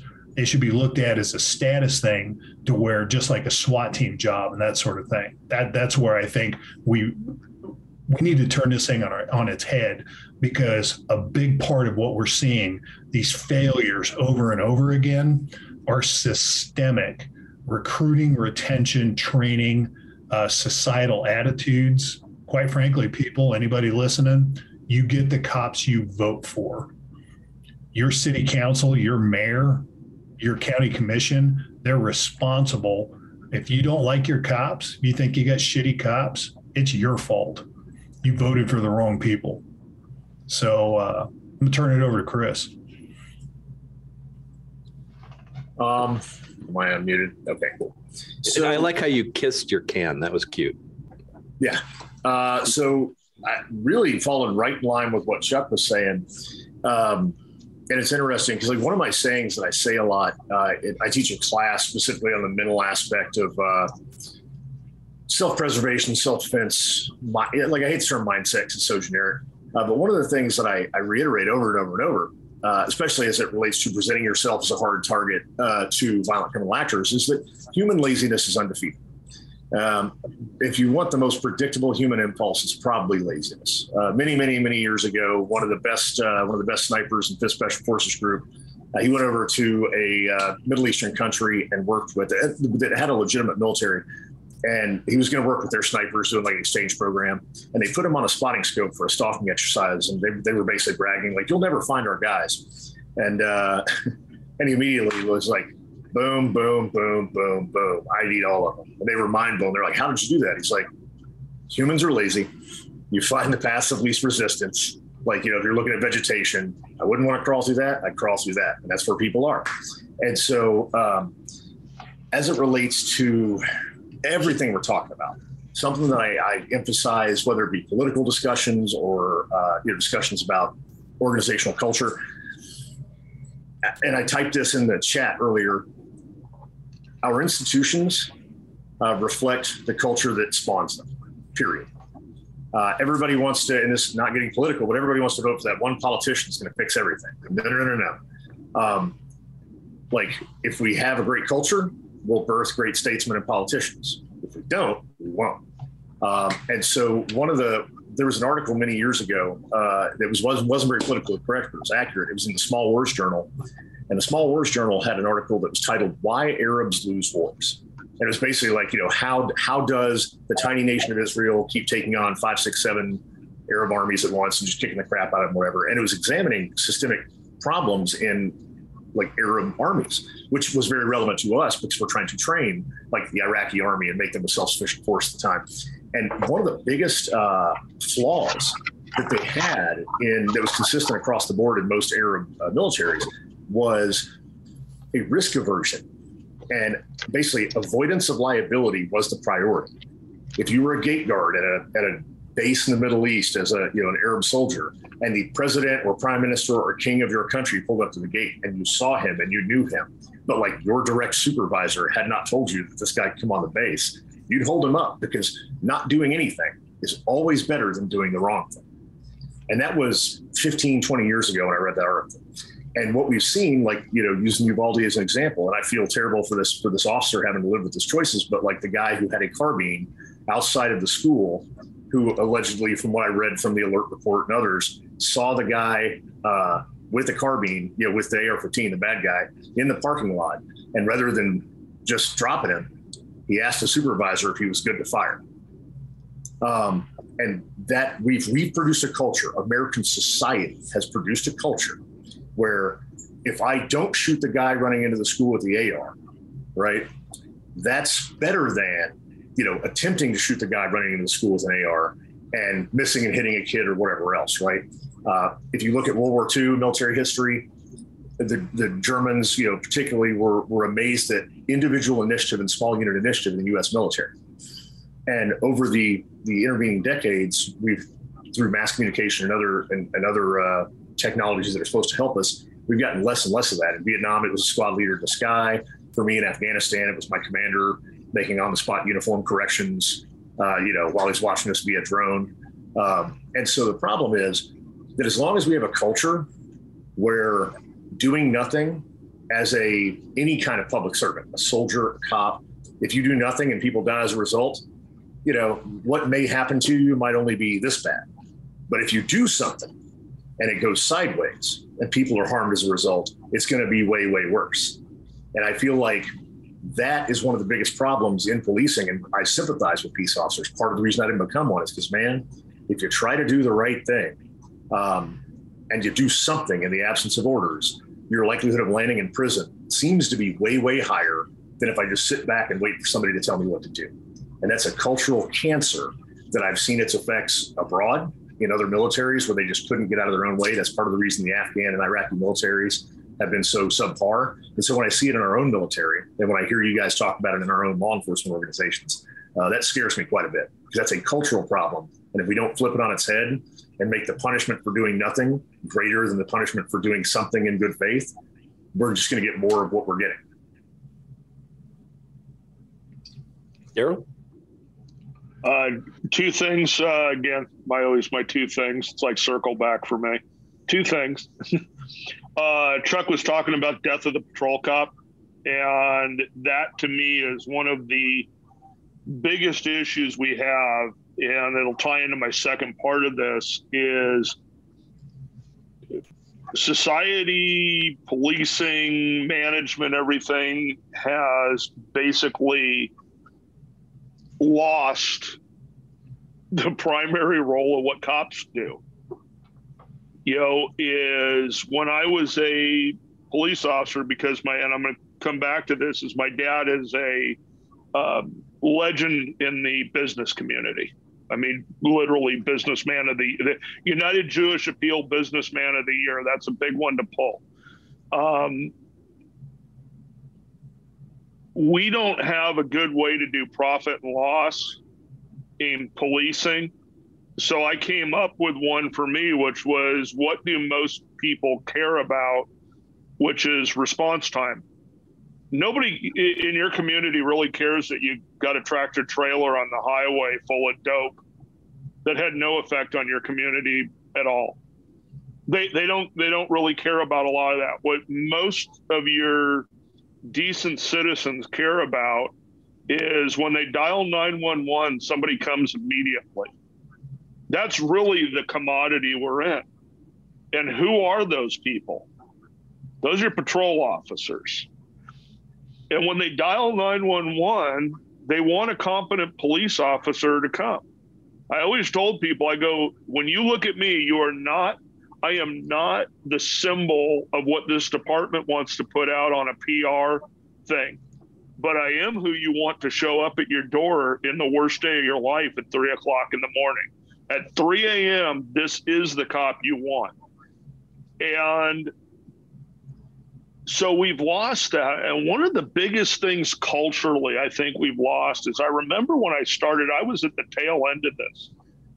Man, I remember back, growing up in Los Angeles, those legendary beat cops in areas of LA, and I'm sure every big city had them. Man, they knew everybody.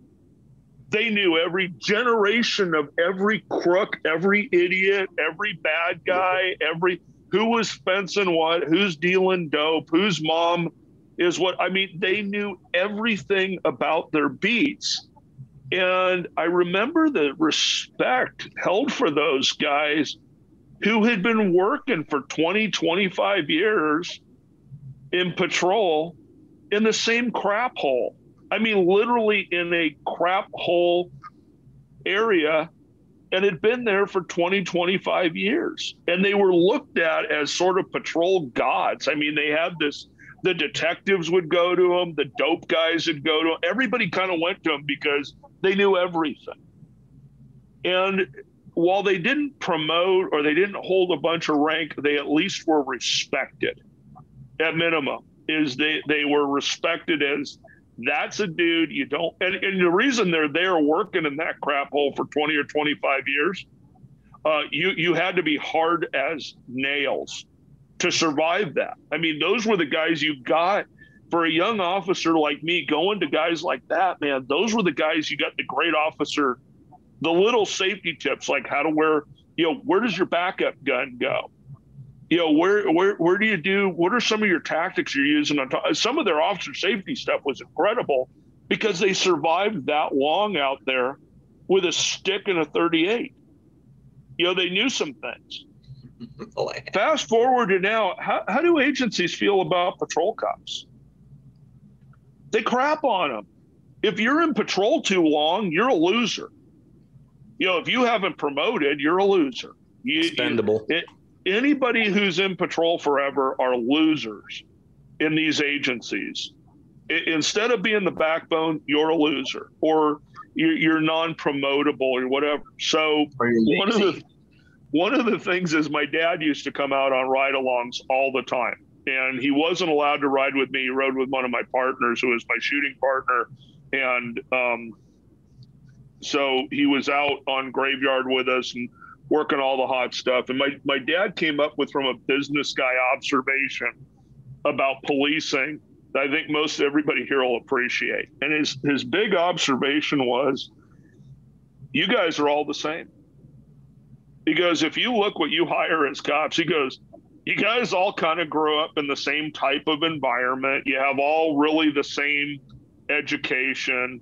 All of our lieutenants I have a master's degree. Dude, you sat in a conference room with 3 other lieutenants and paid $6,000 and got a degree. You didn't, educationally, we're all the same, morals, ethics, background, almost everything. And most agencies are like this. Most of your people are fairly similar in what you're hiring. If you were a rocket scientist, you weren't being a cop. Or you had some amazing other skill set, that's not where you ended up. And he said, so the only way for you guys to promote is to claw on top of each other. Is you literally have to claw over the backs of other people to promote in your agencies. And it was an incredible observation, because he said, in my world, he goes, look, my barely made it through high school guys, if that, he goes, those are my studs out in my warehouse. Those are guys driving forklifts, loading trucks, doing all this other stuff. My folks with a AA degree or whatever, a little bit of college, they're my people in the office doing clerical work and stuff. My big sales guys and stuff generally have some sort of college degree in business or something. And he goes, and my upper level management guys are those same guys who have gone on and got further education, training, and proven themselves as they can sell like a mofo. I mean, they had to have performance based at what their real job is. They don't get promoted to being executives in a money driven industry if they couldn't make the company money. He goes, we had very defined lines. He goes, in police work, you have no defined lines other than you were able to crawl over somebody's back better than somebody else. And a lot of the people who aren't into that get left behind as losers as opposed to not playing that game. Your ones who are out there, that one gang detective who knew everybody, or gang investigator knew every gangster there was in your city. You know, some of the guys working dope who are absolute geniuses at that. And then by the same token, you got patrol officers who are fantastic patrol cops. That's the real community-oriented policing people. And we crap all over them, who are the ones who should be your pillars of what you're doing. They are really the face of the agency. And you just create an internal agency hatred for your best people. You know, those are the ones who are actually out talking to your community every day, and you hate them. And they know you hate them. And you wonder why we don't have good relationships with the community. You send BSers out to talk to the community. Oh, we have a community specialist. They go out and talk to the community. That's not who the community sees. They know they're being BS'd by some, you know, whatever ethnically diverse, you know, whatever you're trying to do, send one of those out there. They know they're being BS'd. We've lost the ability. My God, when I started and the way I was trained, if somebody had to come from another beat to take paper in your beat, you sucked. If somebody had to come clean your messes up, you sucked. If you were having a rash of burglaries, you sucked. All of these things fell back on you, so you were responsible for your beat. Beat integrity was beaten into my head that your job is to keep your beat clean. And then you can go help other people with their crap, but your job, number one, is your beat. How good of community order? We didn't need a cops program for that. That was a philosophical thing. Do we have that philosophy now in law enforcement? Are we mated to that community? Because you know how you understand all that? You have to get out and talk to people. For real. My first chief of police, the guy I went to my agency for, because it was literally working for John Wayne. When your chief of police is a huge Colt collector and owns a gun shop, that's my guy right there. And I remember him coming in. We had all the guys who had just graduated from the academy and who had lateraled the agency were sitting in the conference room, and the chief comes in. And he says, I'm going to be real simple on how you work for me. He goes, you treat the citizens of the city like citizens, and you treat criminals like criminals, and you'll never have a problem with me. And turns around, walks out the door. That was it. That was his philosophy. And so one of the sergeants there who was working with us said, let me translate that for you. If that man right there finds out that you treated a citizen like a criminal, you will be gone. By the same token, if he finds out that you're out there treating criminals like decent people, that you're not putting assholes in jail, you will be out of here. He expects you to understand the difference between bad guys and good guys and treat them the same, or treat them the way they're the category they're in. He's not concerned about you being, writing tickets to grandmas and stuff. That's not the cops he wants. He wants you out there taking gang members and dope sellers and bad guys and violent people to jail. And he wants you to be as nice as possible and help people in the decent people living in these neighborhoods. Is that the philosophy of most police departments now? Or are they simple documenters of crime and we've hired the right number of people of, we got 4 trans cops, we got 3 of this color, 2 of this ethnicity, whatever. That's the most important thing, as opposed to, do we have somebody who can wade into these communities and do a good job? That's not being a warrior. That's being a peace officer. That is truly being a cop. And we have lost the definition of what being a cop's all about. And to me, that's the number one problem, is how are you defining what a cop is? And, part of that job is being the lion in your jungle. And we're not hiring lions to put into regulating our jungle. Some of that's schizophrenia. Go ahead. All right. So first, I want to put a little humor into this. You talked about the Maglite, and Daryl, I'm from the era of the Rayovac Sportsman, which was the best flashlight there. Okay, which if you dropped it, it went in a little piece. So that's how I started in mine.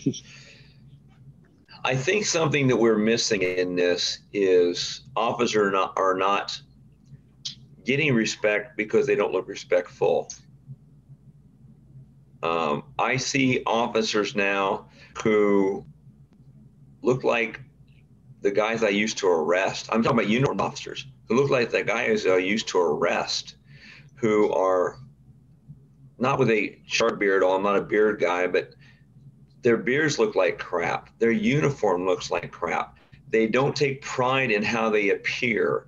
They don't take pride in their conduct. They don't take pride in their command presence in any way, manner, shape, or form.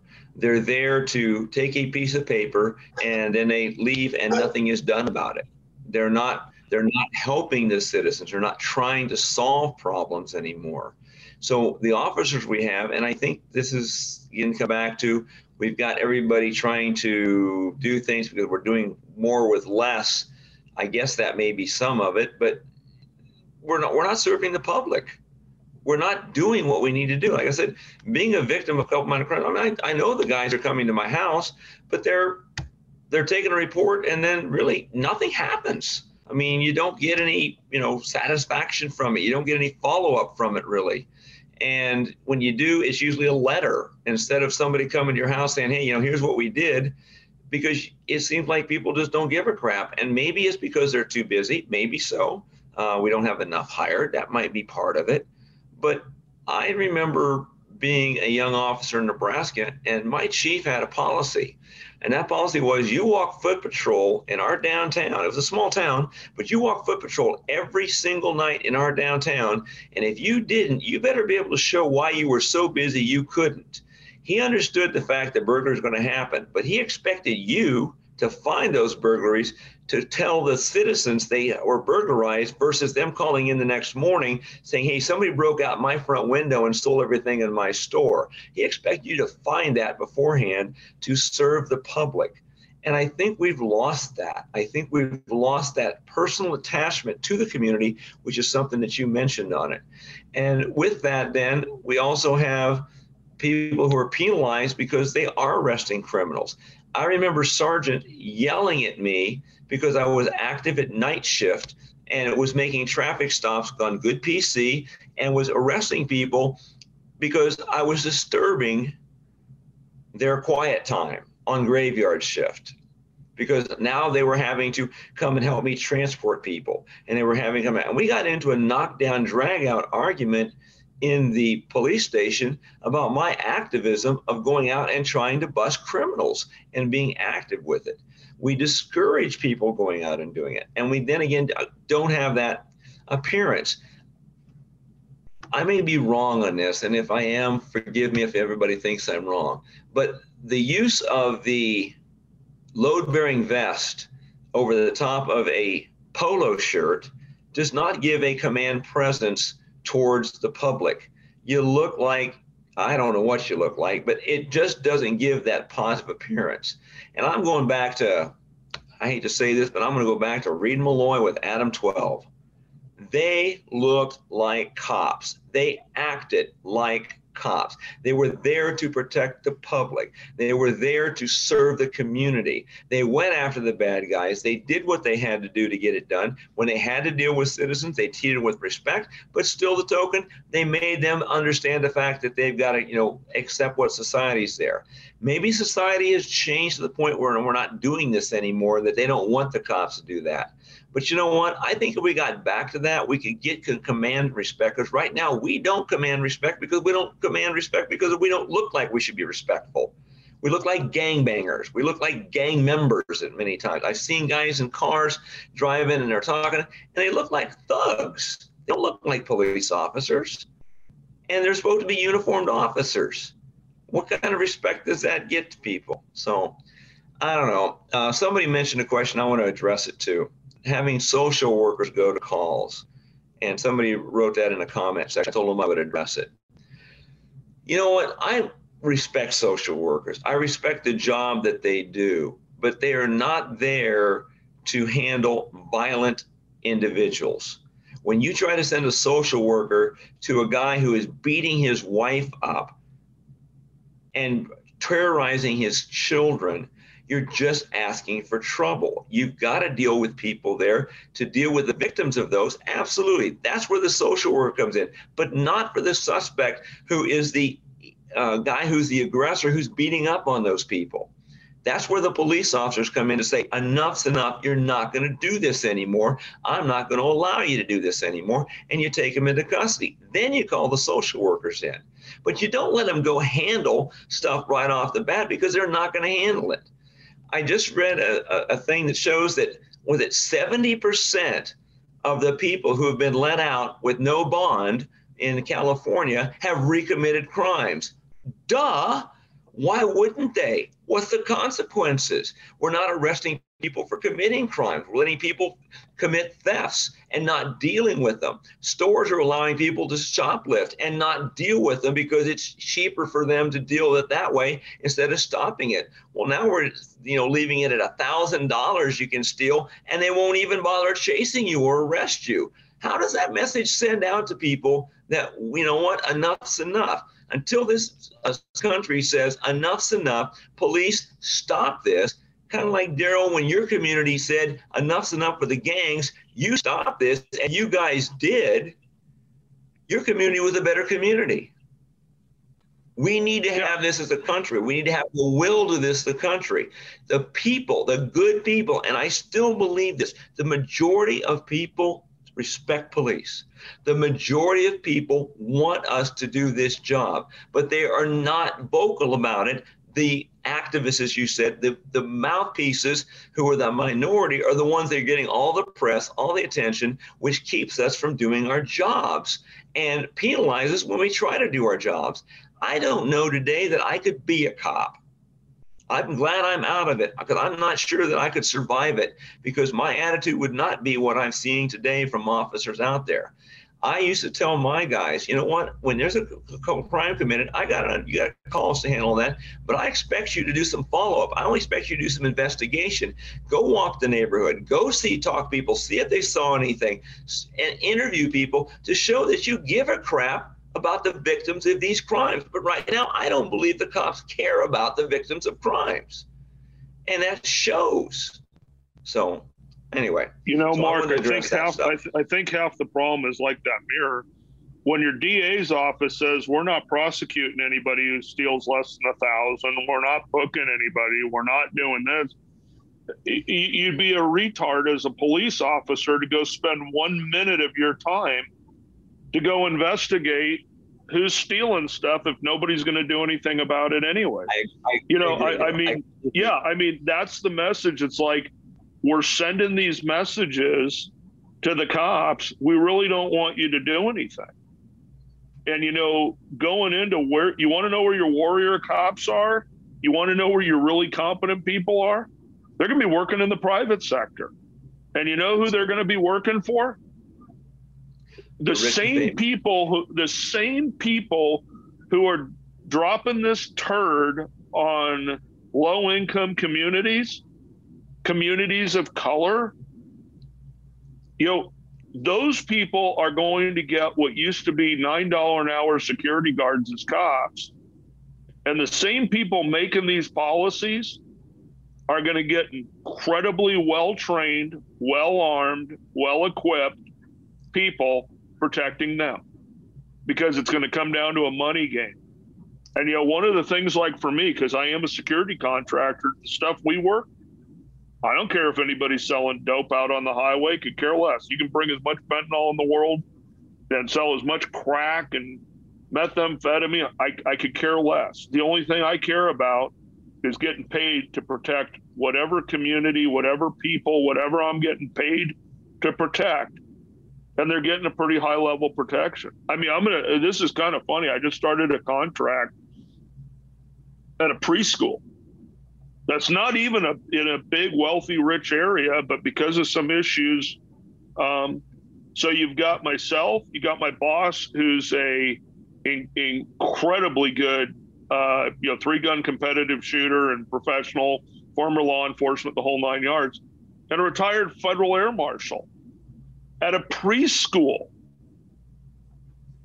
We've got better equipped security people at a private preschool than most schools anywhere in this country, period.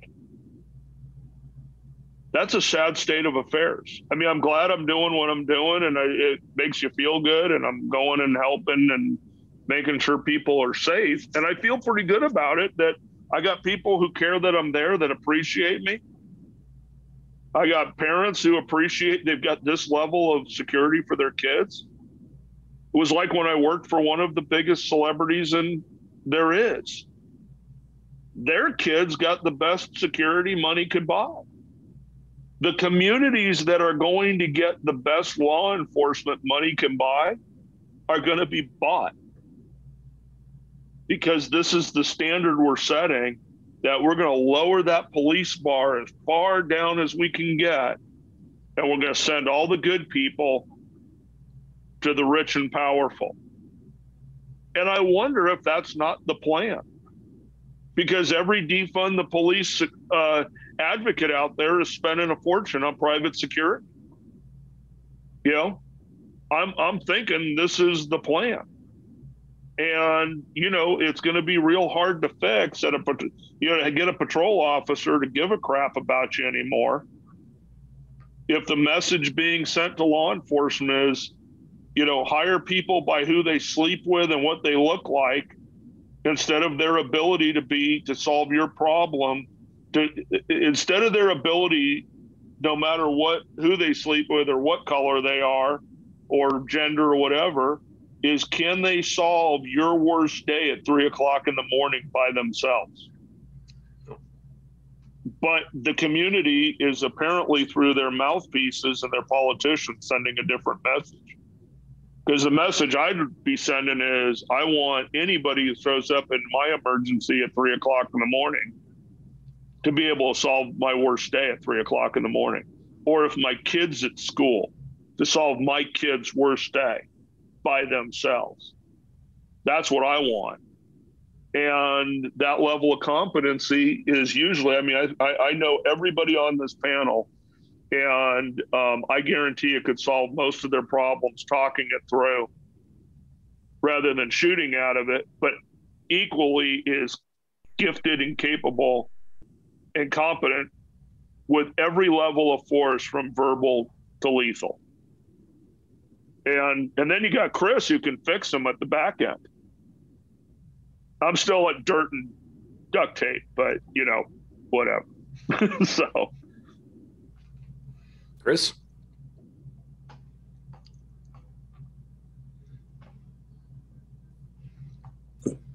So just to share my own experience brushing up against law enforcement hiring practices. So a couple of years ago, right in the middle of like COVID and George Floyd and everything else, I was getting ready to retire, and I was going through the retirement process. So when I was entertaining the idea of working as a peace officer post-retirement, because frankly, one, I thought that I could help. I was like, there may be some issues or whatever, but rather than sitting around whining about it, maybe I can contribute. And so I started talking to, federal, state, local agencies, and one particular agency that I won't name. I talked to them and I was like, hey, I'd love to come work for you.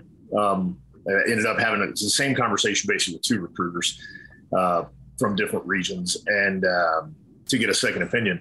But I'm like, listen, I'll enter, I'll go to the academy. Like, here's who I am. Here's my background. And to be very clear, within the Special Forces community of Green Berets, I consider myself a solidly 50th percentile Green Beret, right?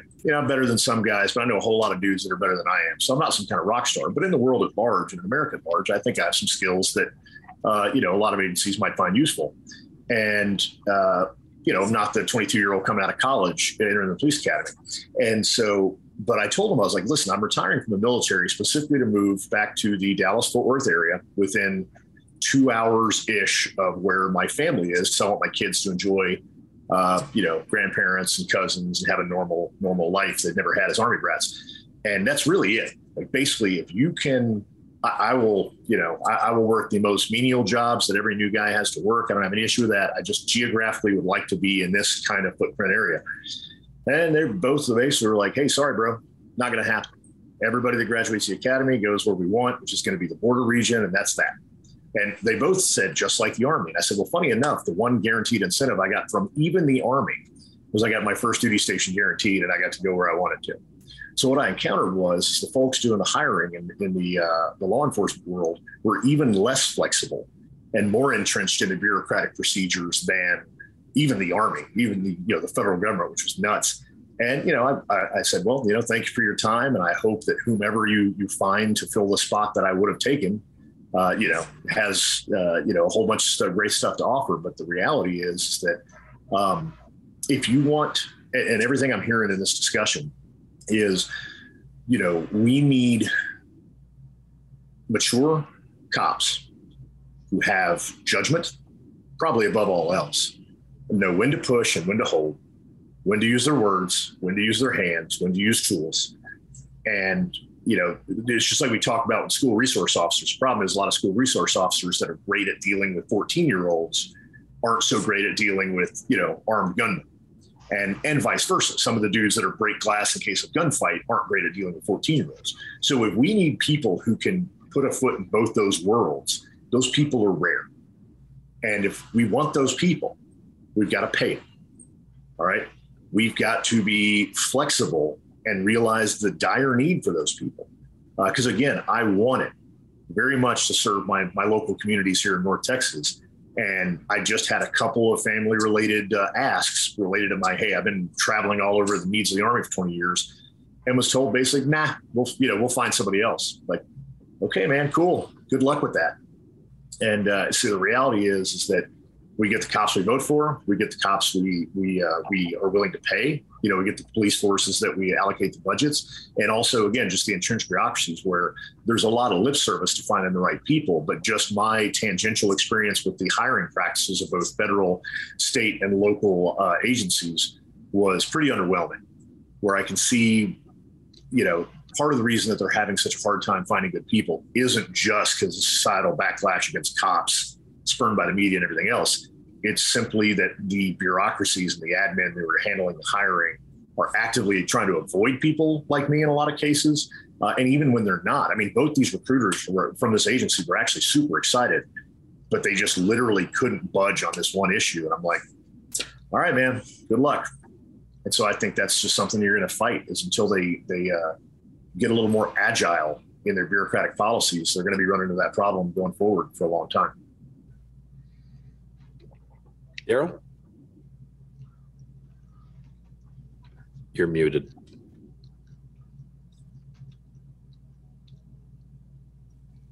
I'm trying to keep the dog out of the conversation.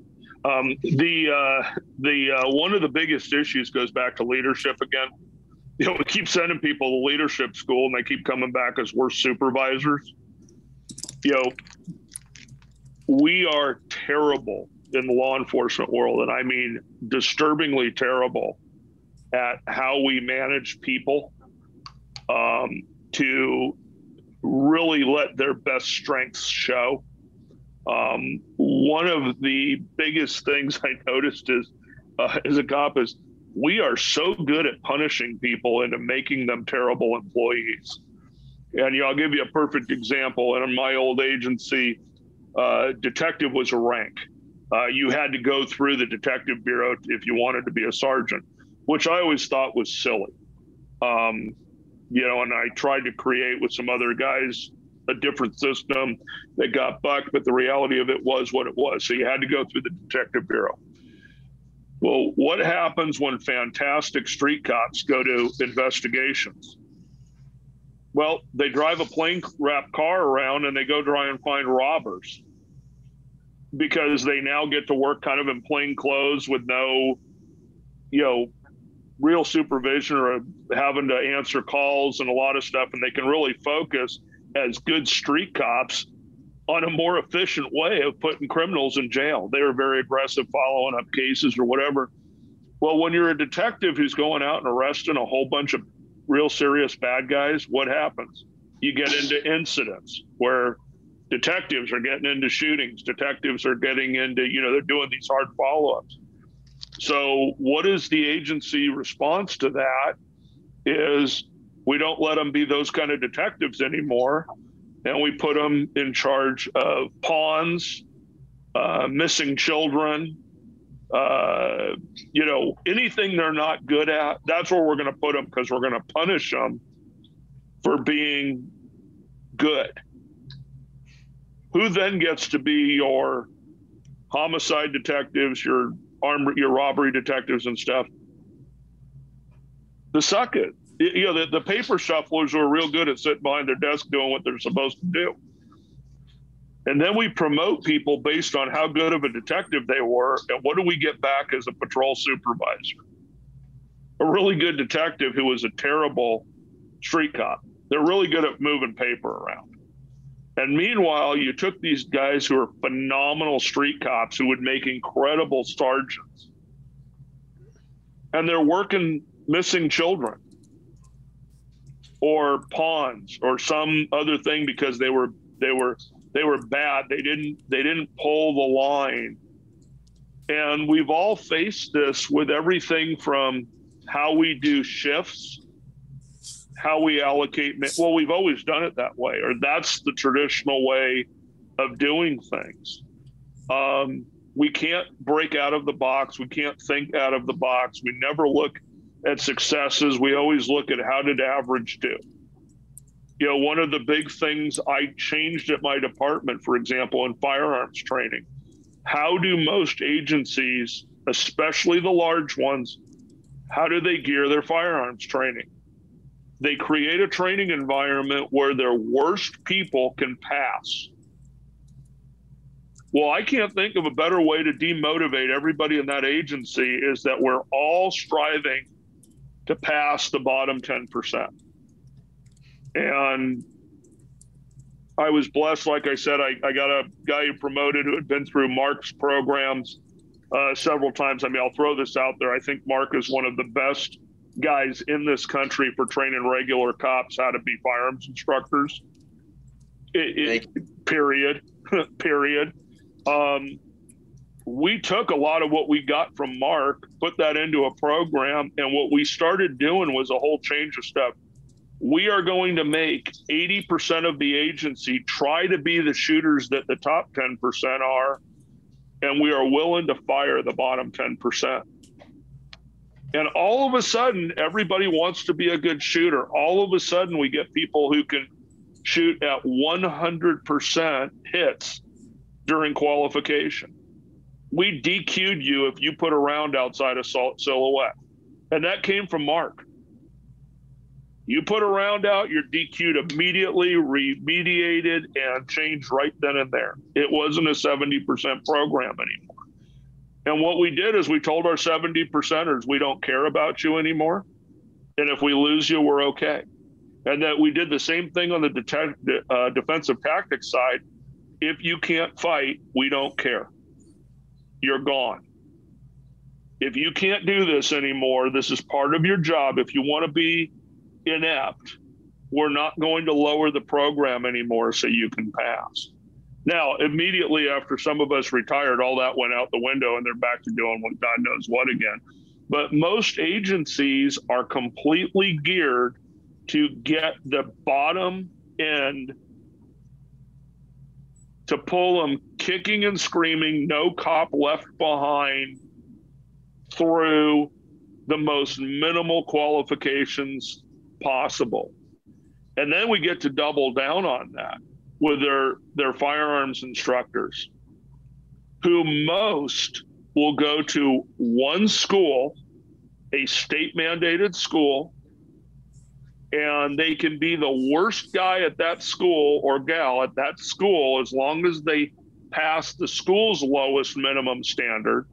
And then they get to come back for the next however long they're there without ever doing anything else, of being a target grader on a no cop left behind qual system, and we wonder why we see bad shootings. Right. We wonder how that could possibly happen. That's not a warrior thing. That's a pure craptastic leadership thing. That's somebody at that agency decided this isn't important, or if we don't train them to shoot, maybe they won't. How many times do we have to see that fail before we understand that if we teach them how to properly use lethal force at a very high level, when they have to do it, the quality of those shootings will be much better. Nobody wants to get into this. I mean, I can speak for myself and Eric and a bunch of other people. Believe me, nobody wants to do this, to go out and get in a shooting because it's miserable. It's not fun. The process is not fun. By any stretch of the imagination, you gain a lot of knowledge going through that process and a lot of wisdom. That knowledge and wisdom came with blood, pain, and anguish. That's why many of us are so intolerant of people who've never done it before, all of a sudden lecturing us on how easy it is. It's not. It's very difficult, and you need people who have mastered these skills to be teaching these skills, and we don't. Those are the people they don't want because, my gosh, they're going to make it hard. It might be expensive. It would be much easier to have a nobody. We talk about one of my favorite subjects, 12-gauge shotgun. I think I was with Mark when we were having this discussion. Most people in law enforcement teaching shotgun have been to maybe a 40, maybe 80 hour at max school, of which they did a half a day of shotgun. And then they come back for the next 20 years and they're a shotgun instructor who's had 4 hours of how to teach shotgun. And we wonder why our people suck and our programs suck on that tool. And the same thing with the rifle stuff, and it's really not much different than the pistol stuff. Is what they've done with the pistol is they make the standards so damn low. Oh, go ahead and miss 30% of the time, and you're okie dokie. Or all Glocks shoot low left. No, they don't. We just haven't taught the instructors how to not do it. So these things are compounded. And again, every bit of this is leadership issues, because we are not either taking people seriously who are masters of their game because they don't have enough stripes or ribbons or bars or something. And I imagine this is universal, Chris, in the military, that, if you went to something and got some bar, you're somehow smarter automatically than some sergeant who's been doing it for 20 years, So, we talked in another podcast at one time about what was so significant about a lot of these programs that came particularly out of California. And I said, if you go back to any of those really successful programs, they all had the same thing. They had a personality involved in that program in an agency small enough at about 250 or right around there or less, who could impart their will on the brass to change things. Or in the case at LAPD, if you look at Metropolitan Division with 264, you had kind of within a size they could make changes with the brass. And as soon as all those people left, it was over and done with.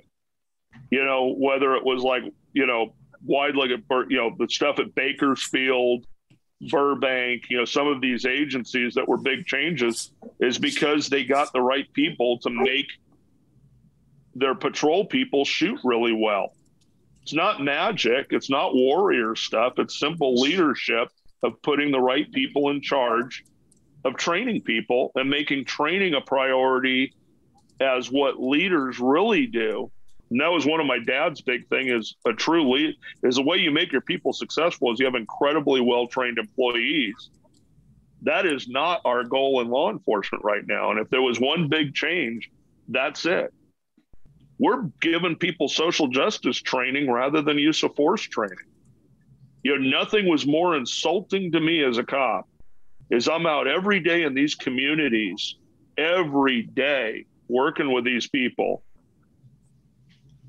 Nobody has to understand culture better than a patrol cop working an area. You know who to talk to, how to talk to, understanding people's cultural norms who are different than you, because they're all different than what mine were. So you have to learn dynamics of these. And then you got some college dude who's going to come in and explain to you cultural diversity. Dude, go down and work in some of these areas. I'll give you cultural diversity. Go be the white dude working in the projects. I'll show you how you learn to adapt. That was one of the things. It's almost like most patrol cops, if they're really good, are like the SF guys. What makes the SF guys good? Working with indigenous peoples. Hearts and minds. You don't need a class for that. You just got to get out and do that with the right leadership. And we lack so much of that right now because our so-called leadership is just risk-averse supervision. Unfortunately, though, some of this training that you're describing, it's PowerPoint. How are people going to learn these wonderful skills? These can be very important skills through PowerPoint. It's check the box training. Or by memo. So there was a shooting on the West Coast last year. I'm not going to go into the agency. Where a no shoot, decent, normal human being victim was downrange of the bad guy who'd been shot, and one of the rounds fired missed the bad guy, went through a barrier, hit the legitimate victim. The agency had put out a memo on Rule 4 downrange hazards and considered the memo that was put out training. So like Rule 4, here's the memo, read it. Now you're trained on downrange issues. No, that's not training.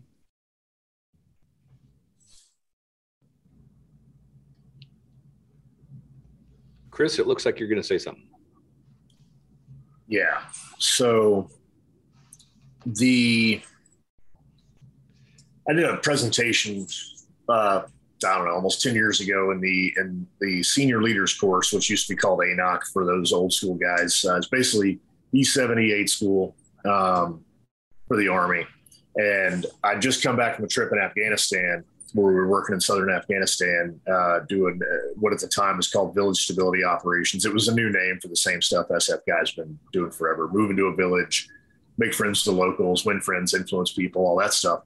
And it was crazy because we had a ton of success. Of course, it wasn't obviously enduring success, but in our local area for the time we were there, we did some pretty good work. Partly through luck, good luck, and partly through operating pretty smartly. But one of the interesting things is when people would ask about that trip, I'm like, look, man, we were beat cops. We basically, we lived there. We served the locals to the best of our ability, providing security, helping with economic development and tying them in with the provincial government and so forth, district government. But the presentation I did, it was a lessons learned presentation. And it was actually, and the title turned some people off, but it was the benefits of tactical restraint. And that's not advocating against being aggressive when it's time to be aggressive. It's the benefit of knowing the difference. Because frankly, the greatest, most successful day we had, basically it was the day that we won the area, our ops box, was we kind of had this cat and mouse game going on with a local Taliban commander who was hated by the locals, hated. So we heard he was in the area. We launched a patrol looking for him. We just missed him. We basically tweaked his nose by reducing some IED material inside of his ancestral home. He didn't live there anymore, but basically we kind of, maybe blew up his house a little bit, send a message that our Afghan special forces team were the real sheriffs in town. And so he had to show some force in response. And so he shows up carrying weapons openly, him and like a squad's worth of dudes. And we worked out a game plan we spotted him on Predator drone and an armed drone, ended up dropping on him, severely wounded him, killed most of his guys. But unfortunately, when we waited till they were in a clearing and everything else, but while the hellfire was in the air, two kids decided to run outside and gawk at the dudes walking by with machine guns. And an 8-year-old boy was killed, and a 12-year-old girl was wounded. So we launched to do BDA and walk up on a dead 8-year-old boy. And so I'm immediately picturing rules of engagement with Samuel L. Jackson, right? They're going to start throwing rocks. It's going to be the worst thing ever. And obviously, it's war, bad stuff happens, and I'll live with, dealing with that until the day that I die. But not 25 yards from that boy's body, amongst all the rubble and everything else, old Afghan men were coming up to us and shaking our hands and giving us thumbs up, because the Afghans understood that we had a legitimate military target, and sometimes stuff happens. But the so what of it is we've spent the previous 3 months intentionally showing restraint, where if we heard gunfire in the distance, we didn't death blossom and start shooting in every direction and lobbing grenades into unidentified compounds. We would incur more risk to ourselves to protect the lives of the locals. And the locals, basically over months, we had proven to them time and time again that their safety and security was our priority, even if it meant greater risk to ourselves. And in doing so, when it was time to go ham, we did, but we'd put enough of a deposit in the credibility bank account that when it was time to go hard, we were able to do so and maintain credibility. And I think when it comes to policing, everything that I've heard here, and I got to tell you, I'm immensely proud, and I know Chuck left, but I'm immensely proud that you guys have been peace officers in the United States, knowing how to build that trust with the locals. Because again, we were basically beat cops, but as Daryl's talking about, a good beat cop knows everybody, and people know him and they trust him and they respect him. And sometimes that respect is earned by putting somebody on the pavement who needs to go on the pavement. And sometimes that respect is, playing basketball with kids. And it's not either or, it's both. And I think that, again, finding people that have the judgment to know when to do one and not the other. Because it's easy for me to just go to Afghanistan and shoot at every doorway every time I hear something scary. But you can't police that way. And frankly, I think that the young cop who's never been in a fight before is much more likely to overreact when he shouldn't and cost credibility in the police force, in the same way that, U.S. forces sometimes will get over aggressive and hurt the overall war effort by not knowing when it's time to go ham and when it's time to maybe hold and wait to see what develops. So yeah, beat cop and talking about special forces is a great analogy, Daryl. Great insights. What's going ham? It sounds like you're saying ham. Ham, yeah, HAM. I think it may be an acronym. I don't have any idea what the origins of it was, but yeah, if you go ham on something, you're just going all out. You're just throwing haymakers.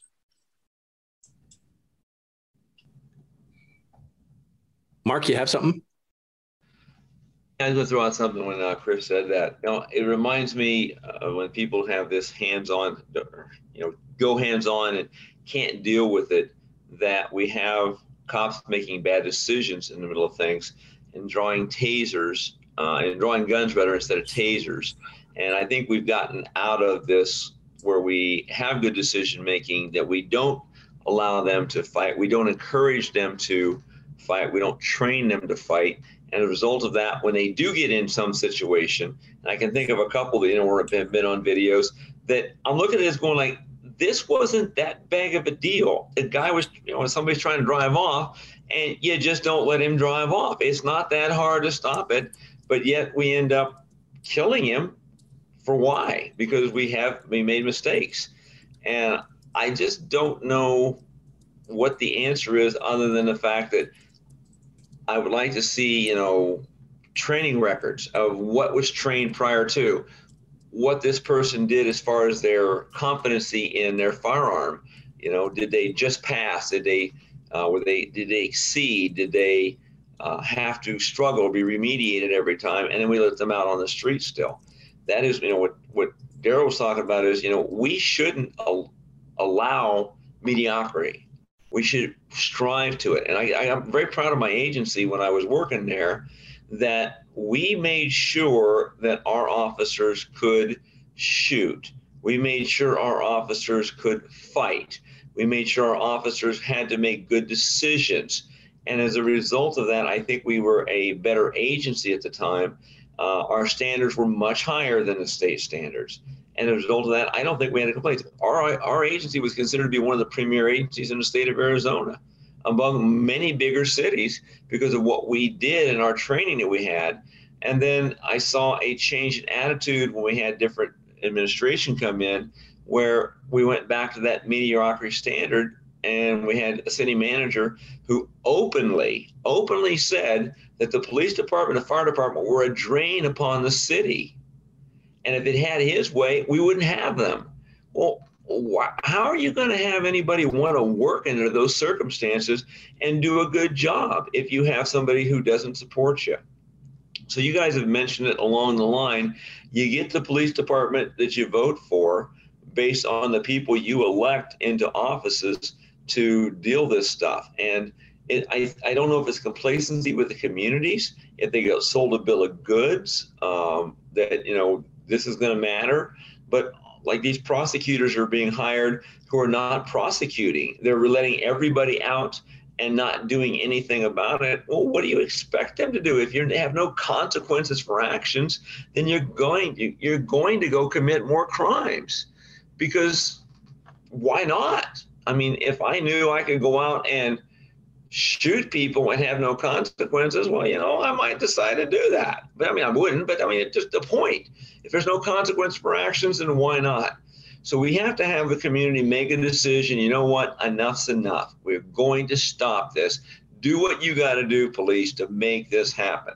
Like I said, I'm familiar with Daryl's community. I've done a lot of time there, and they had an issue with gangs, and the community came to the police department and said, you need to stop this. We will support you. We'll support you on what you have to do to get our community back away from these people who are terrorizing our families. And they did it. And it was consequences of a lot of officer-involved shootings over a period of just a couple years. But by golly, they took their town back.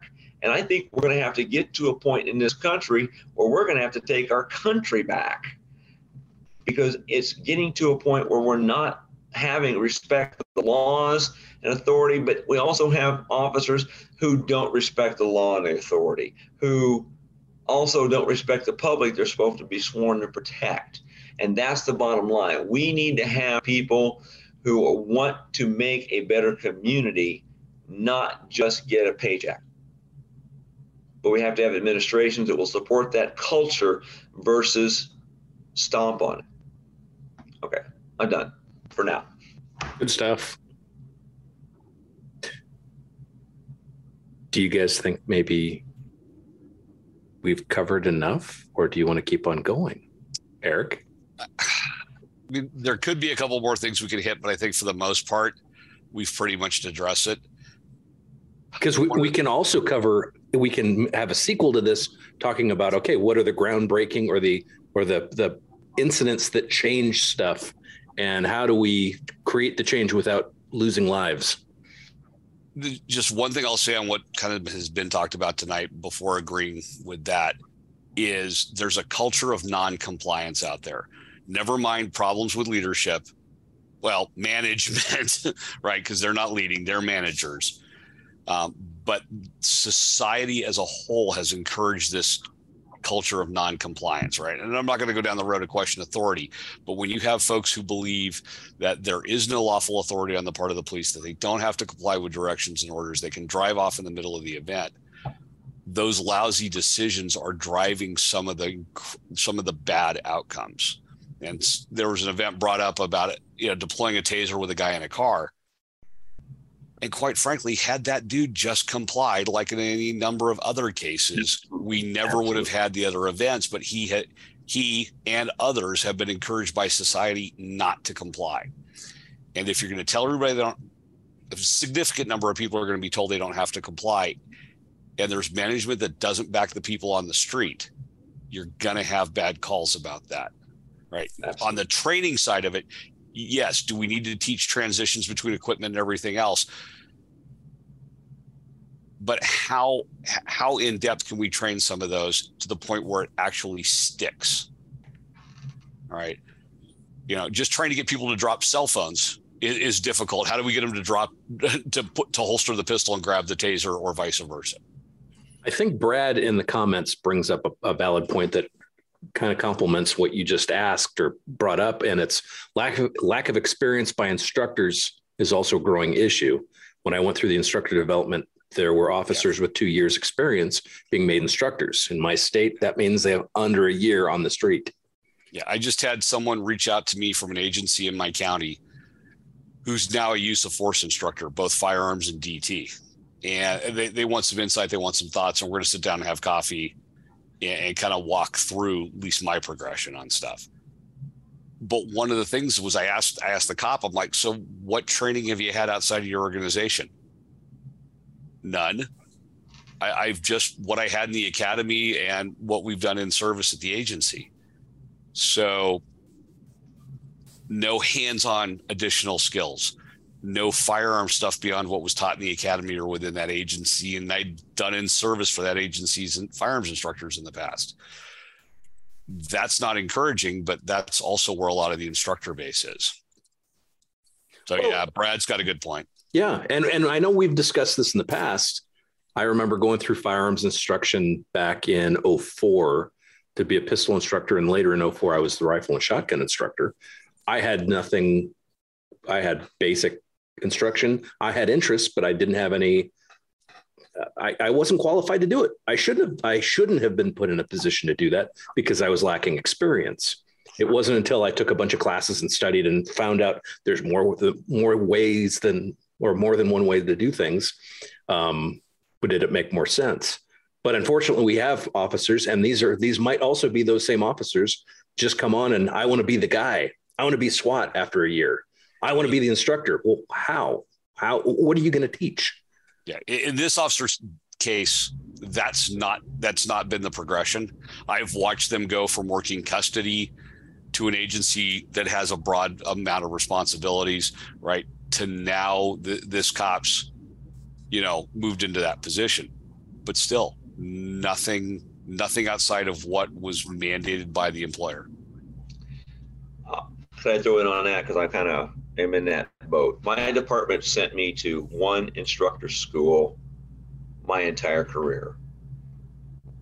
I went to 1982. They sent me to within the NRA Handgun Instructor School, which was accepted by then our state organization, which was ALEWAC, which later became Post. And your membership numbers too?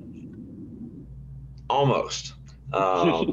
I'm almost that old, so not quite, but almost that old. I didn't know Teddy Roosevelt. I didn't know Grant. So, all right. Anyway, but because I knew where I wanted to go, I put myself through that. I was willing to spend the money and had the ability to do that to get where I wanted to go. On that, because I did that, my agency was fearful of me. I had a good agency, and they supported me in my firearms training program.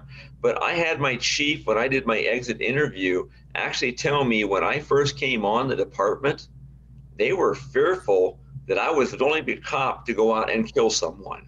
That's what they thought I was going to do because I was so into teaching firearms. My motivation for it was to be the best I could be because I couldn't be good enough.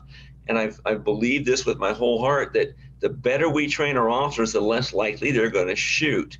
The guys who get involved in the shootings are the guys who lack confidence in their ability to handle situations. And one of my biggest fears right now in my life, believe it or not, is that if I come across something where I have to use lethal force, an active shooter or a crime in progress where somebody's going to be hurt, that I'm going to get the cop who's going to respond. He's not going to be the professional. He's not going to be the guy who is trained heavily. He's going to be the cop who never qualifies the first time through, who is terrified that he's going to get shot or of his own shadow. And he's going to come up on the scene. He's going to have his finger on the trigger. And unlike when he qualifies, today he's going to shoot a perfect score on me because he is so fearful of what he comes across that he's going to overreact to the situation instead of being able to analyze it. So we need to get to a place again that we're training officers that they have confidence in their skills to handle crisis situations and not reward mediocrity. That it's going to be something where if they don't do it, like Daryl said, we fire you. We had officers, I had one female officer who was a nice lady and I liked her. And she was a pretty decent detective as far as investigator. She was great talking to children of, violent crimes and stuff, but she couldn't shoot.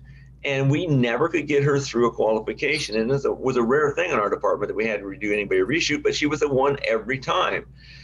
We got down to 2 weeks between qualifications, and she could not retain her training. And I said, they're going to fire you. Well, fortunately, she retired, medically retired from carpal tunnel or something. But we don't reward this. We can't reward this. We got to stop this. But we just got to start from the stop with the administration within the city, county, the governing body that is going to hire chiefs of police who are going to allow the officers to do their jobs, to get out of their cars and go do things, encourage these people to go be police officers and not just report takers, to go be community service people who are going to go talk to the community and find out what the community really has for problems. If we do that and allow them to do their job, allow them to put the people who need to be put in jail done, to deal with them, we'll clean up our communities and stop this lack of compliance like Eric was talking about. And I see this. Almost 99% of these incidents that are gone bad is because people are not complying with the police because they don't think they have to, because there's no consequences. They think if they don't. And that's where they get themselves in trouble, and that's where we get in trouble. So, okay. And just to kind of pile on Mark's comments, with the culture of noncompliance, with management that won't step up and defend their folks, why would you go out and get extra training if you've watched another cop who's gone out and sought extra training get hung out to dry after an event, right? Where the media, the activists, whoever have decided that they're going to go headhunt that guy over seeking extra training, over trying to get good, and his agency, his bosses wouldn't stand up and defend him. Now, couple that with the non-compliance, right? Why push it? Why be the one who's going to get hung out to dry over those things? It's a profession. You're a craftsman, right? You should, and I don't mean about building things, but case law, physical skills, mental skills, knowledge about the penal code, vehicle code, everything else. You got to take some responsibility for learning all of that, right? Your doctor isn't sitting there waiting for the insurance group he's part of to cover him, to send him to all this stuff. He's reading journals. He's going to continuing ed. Even the lawyers are doing the same thing. As much as we bag on lawyers, they're going out doing all this stuff, trying to figure out ways to get better at what they do, right? There's some onus on you, but I can see with the younger officers or mid-career officers now, why they're not putting it out there for that. Daryl? Can you hear me okay? Okay, I lost my everything here. I'm down to just the phone. So this goes into a couple things. So you got the resistance thing, and almost every one of these incidents come out of non-compliance, resistance to arrest, whatever. And then the public is appalled at the response that's terrible to these incidents. It's the same public and the same administration. See, that's the problem, is these all start on resistance, and then the public has some bizarre TV expectation that the, Navy SEAL, Air Force Top Gun, or Navy Top Gun, Army Green Beret, Delta Force, whatever level trained cop is going to overcome this resistance. Because a cop's supposed to be a grandmaster shooting champion, a black belt in mixed martial arts, and they're not. And then they can't understand that it's the officer failed at countering the resistance, either underperformed or overperformed, usually back to back. Is these things will start to occur is that they are ill-equipped to deal with resistance that the community has told the crooks is okay.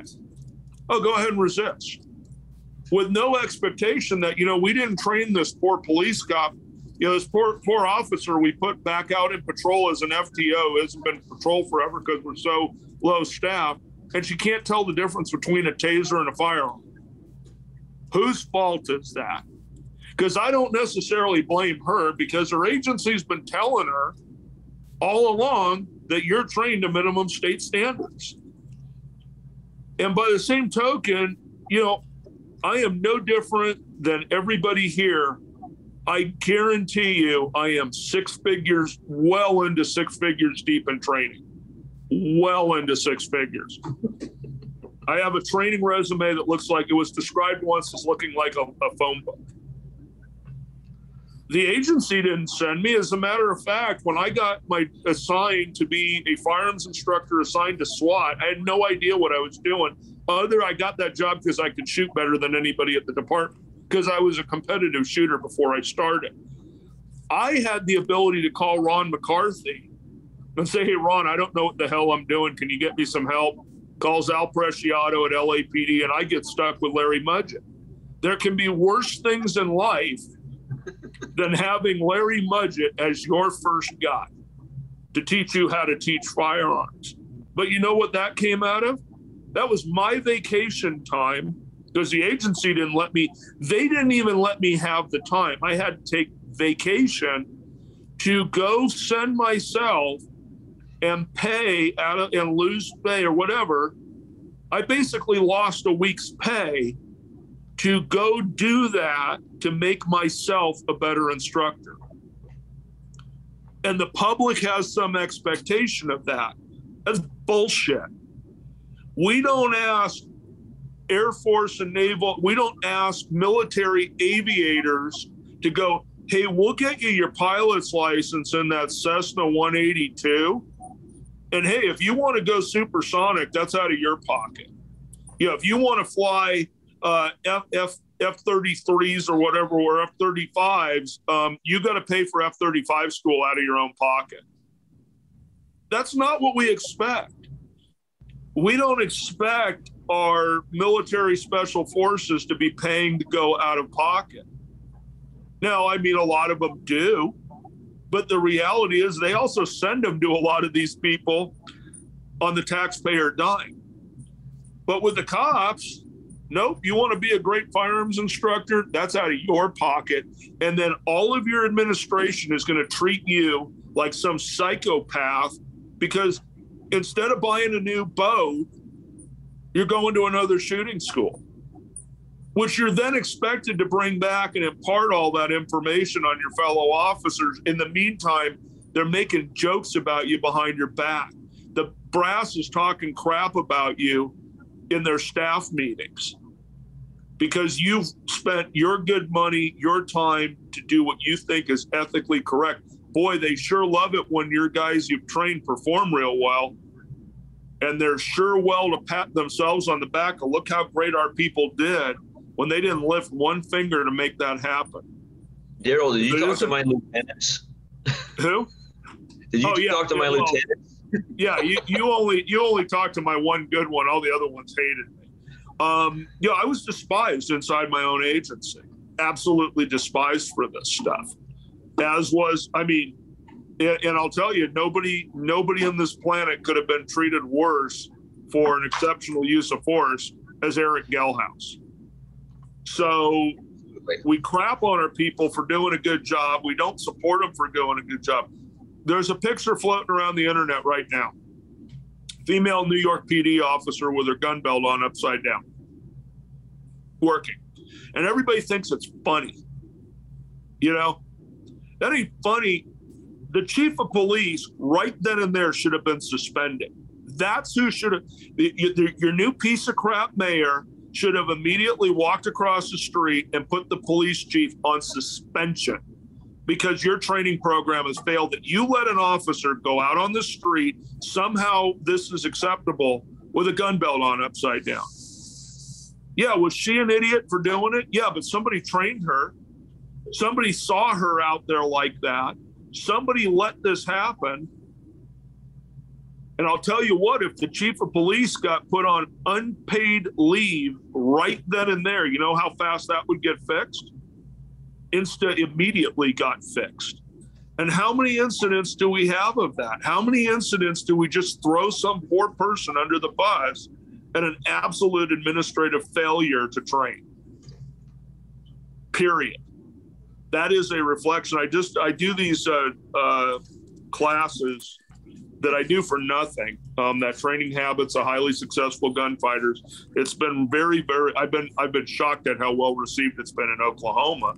of all places, where I'm filling classes in Oklahoma where we literally have to move them. And I got like literally, I had the assistant sheriff of the largest county in Oklahoma in one of my classes for this stuff. And I bring that up. That ain't funny when these things happen. That's on you. That is on the administration. And the reason these classes are becoming popular in Oklahoma is because nobody in their right mind, if I told you 10 years ago that 9 Oklahoma cops are being prosecuted for shootings in Oklahoma City right now, all of a sudden the wake-up light's coming on that you got a crazy DA, and this isn't even a Soros one, this guy's just nuts, that are now willing to prosecute you, that all of a sudden you better take this stuff seriously. And a lot of these places have been cushioned by this, where they haven't had the people who are making the decisions for this to happen have not had any consequences for those actions.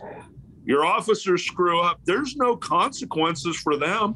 What's the worst thing that happens? They lose a lawsuit. Who gives a crap? Taxpayers pay for that.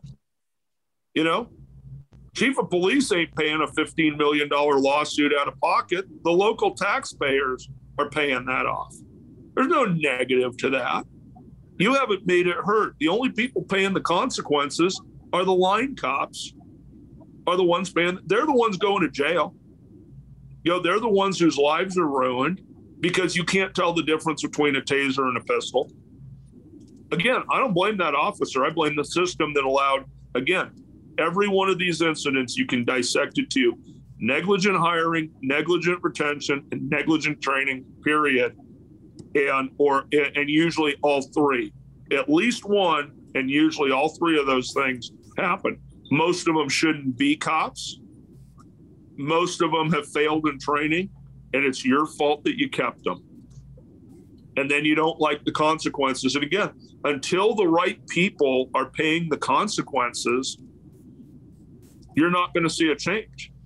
Right now, the citizens in a lot of these cities are paying the consequences for electing Soros DAs, for putting staff running police departments who have no business running police departments, and hiring people who are being hired because of who they're sleeping with or what they look like instead of their capability at dealing with felons and protecting their fellow citizens.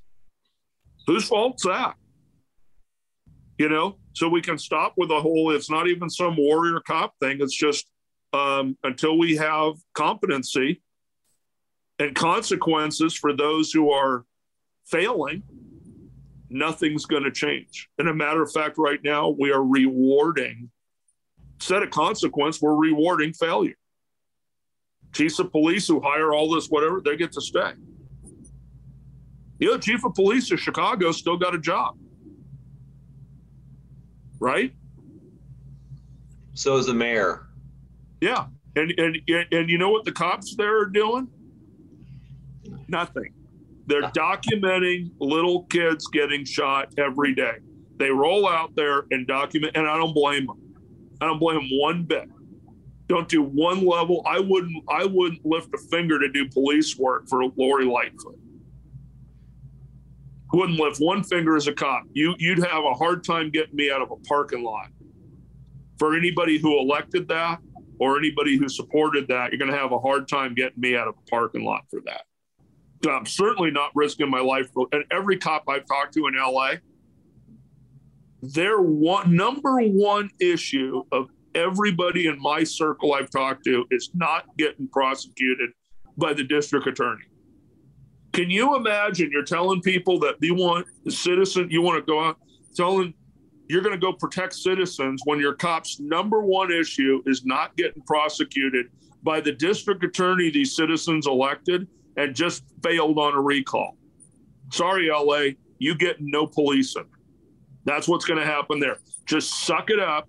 Keep having your businesses robbed. Keep getting carjacked. Keep people getting the dog walker shot for stuff. Keep it up, because that's going to keep happening.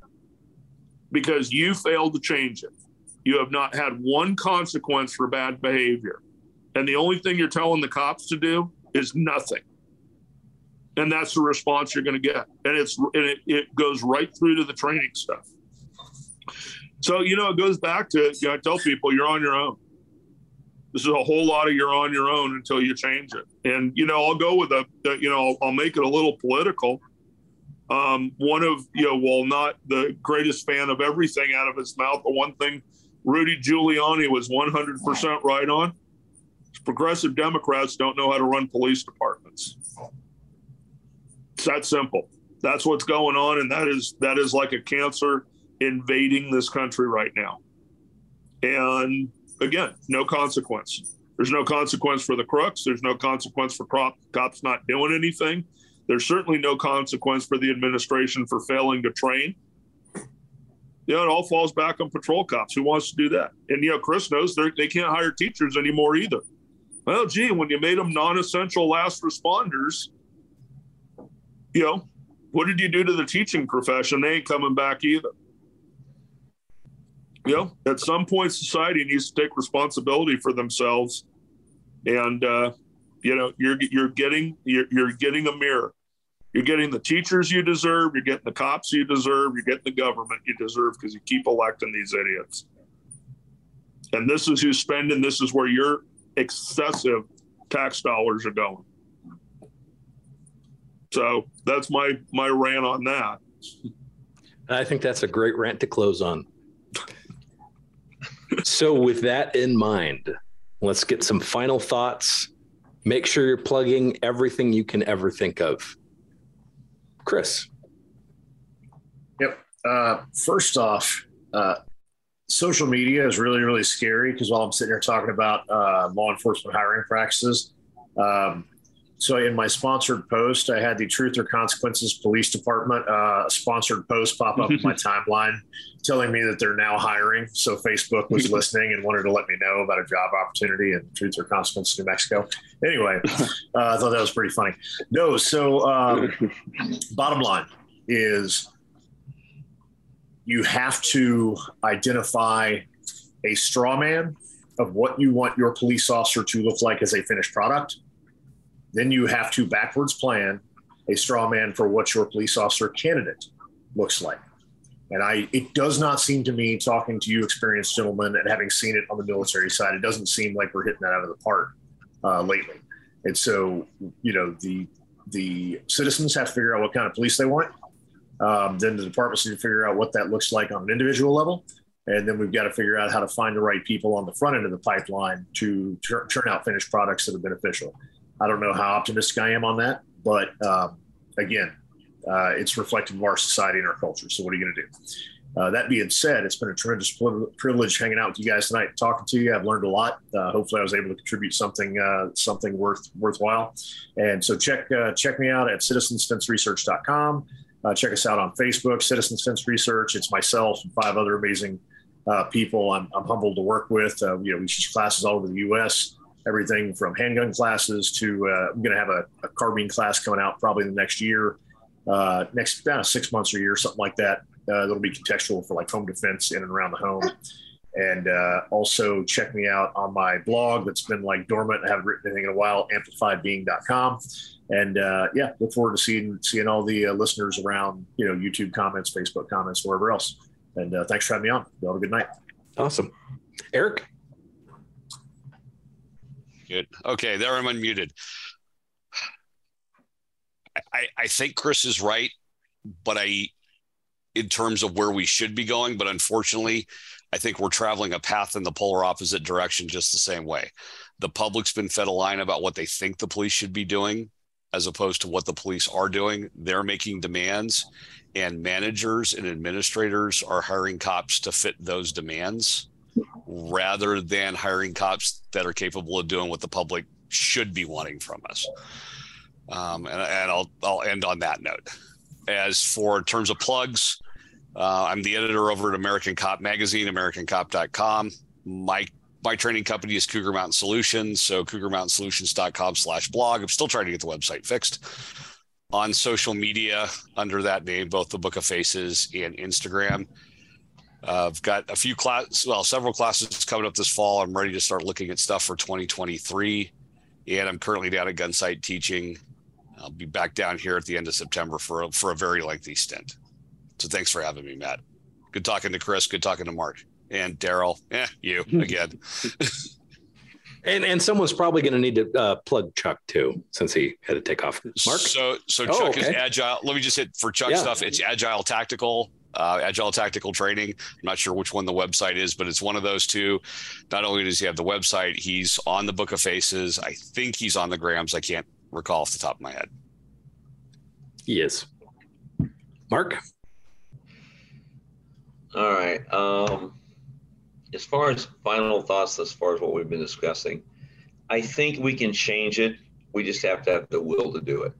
If we've got the will to do it, we can get it done. And that's been our country ever since the day when we started to be a country. But we go through societal changes. And again, being older than a lot of you guys, I've seen that. I saw the war against police back in the 60s and 70s. I was a young kid and young adult.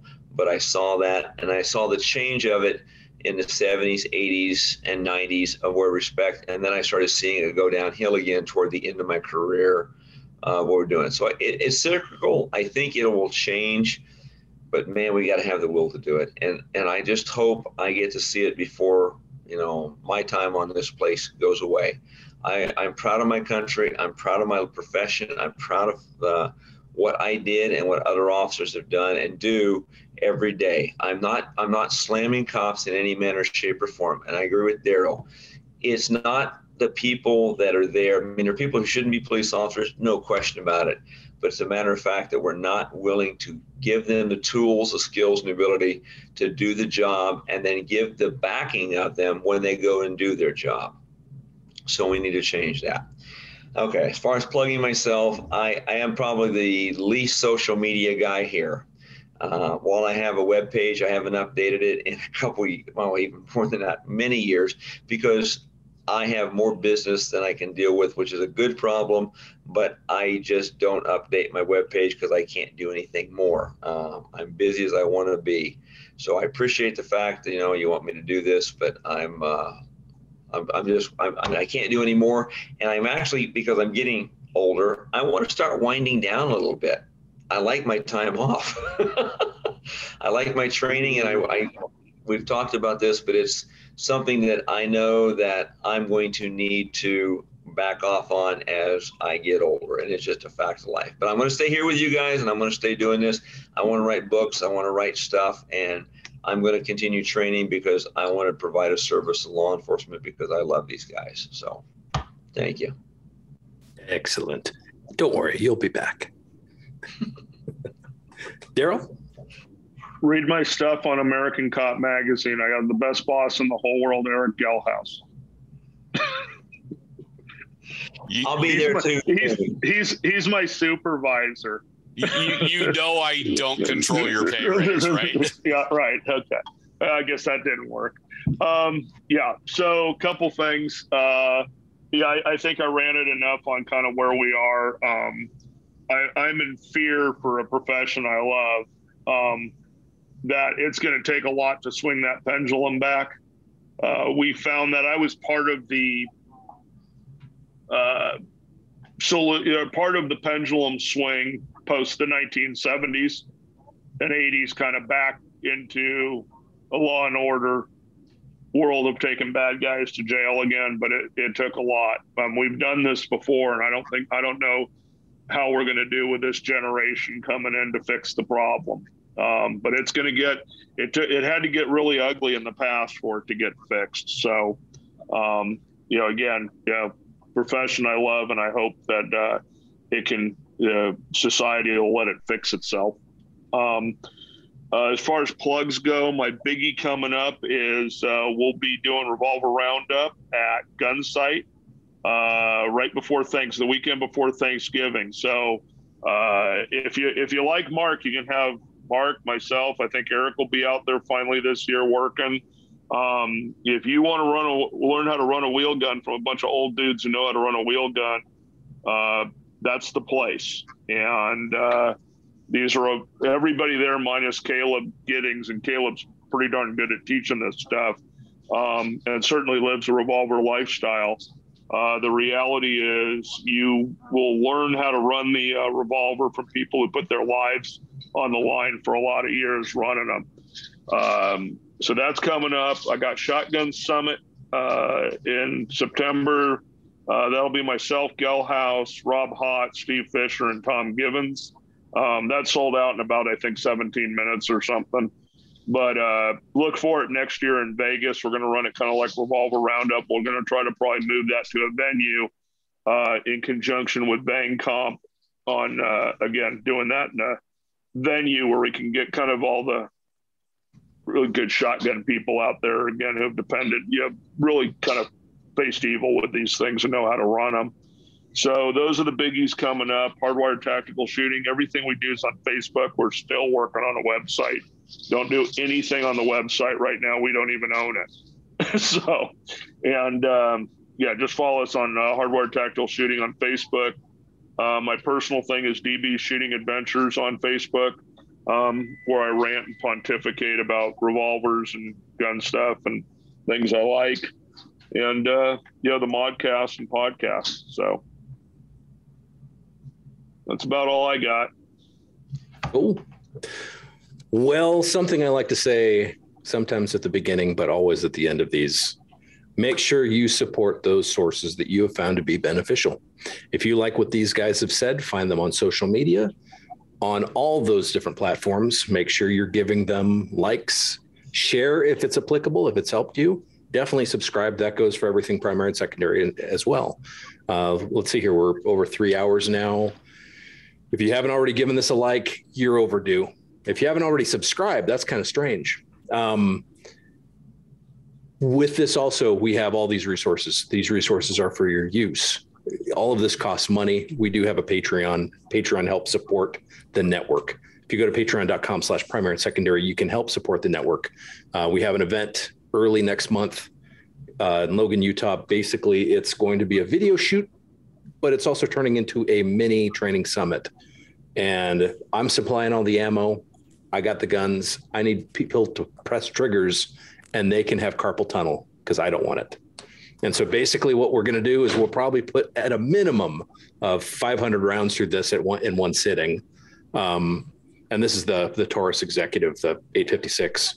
And 500 isn't a lot of rounds. However, if you think about the average gun owner, how many rounds do they put through their guns? Would they do 500 total? Maybe. So basically what I want to do is put this through realistic round counts, but at a sped up time frame. Also have other guns that we need to shoot. We're going to be doing gel tests, comparisons of various optics, guns, a bunch of Walthers that we're going to do side-by-side competitions with. Again, I have the ammo.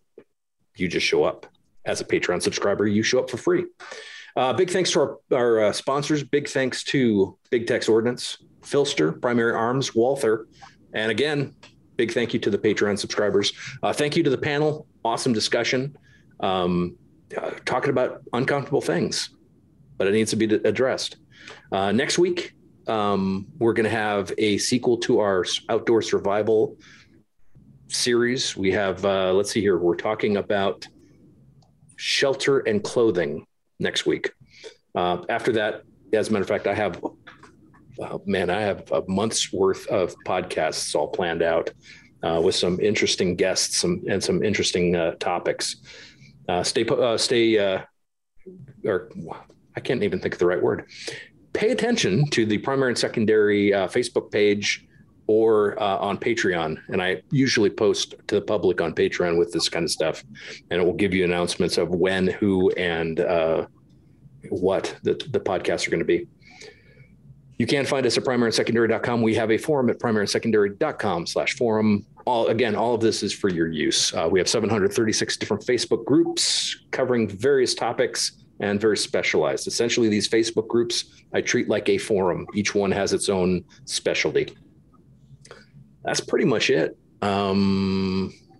Next week, again, it's going to be survival. The episode that we just did last week about knives, that turned out really cool. That will be released this Friday. So that's all. I think I will talk to you guys later.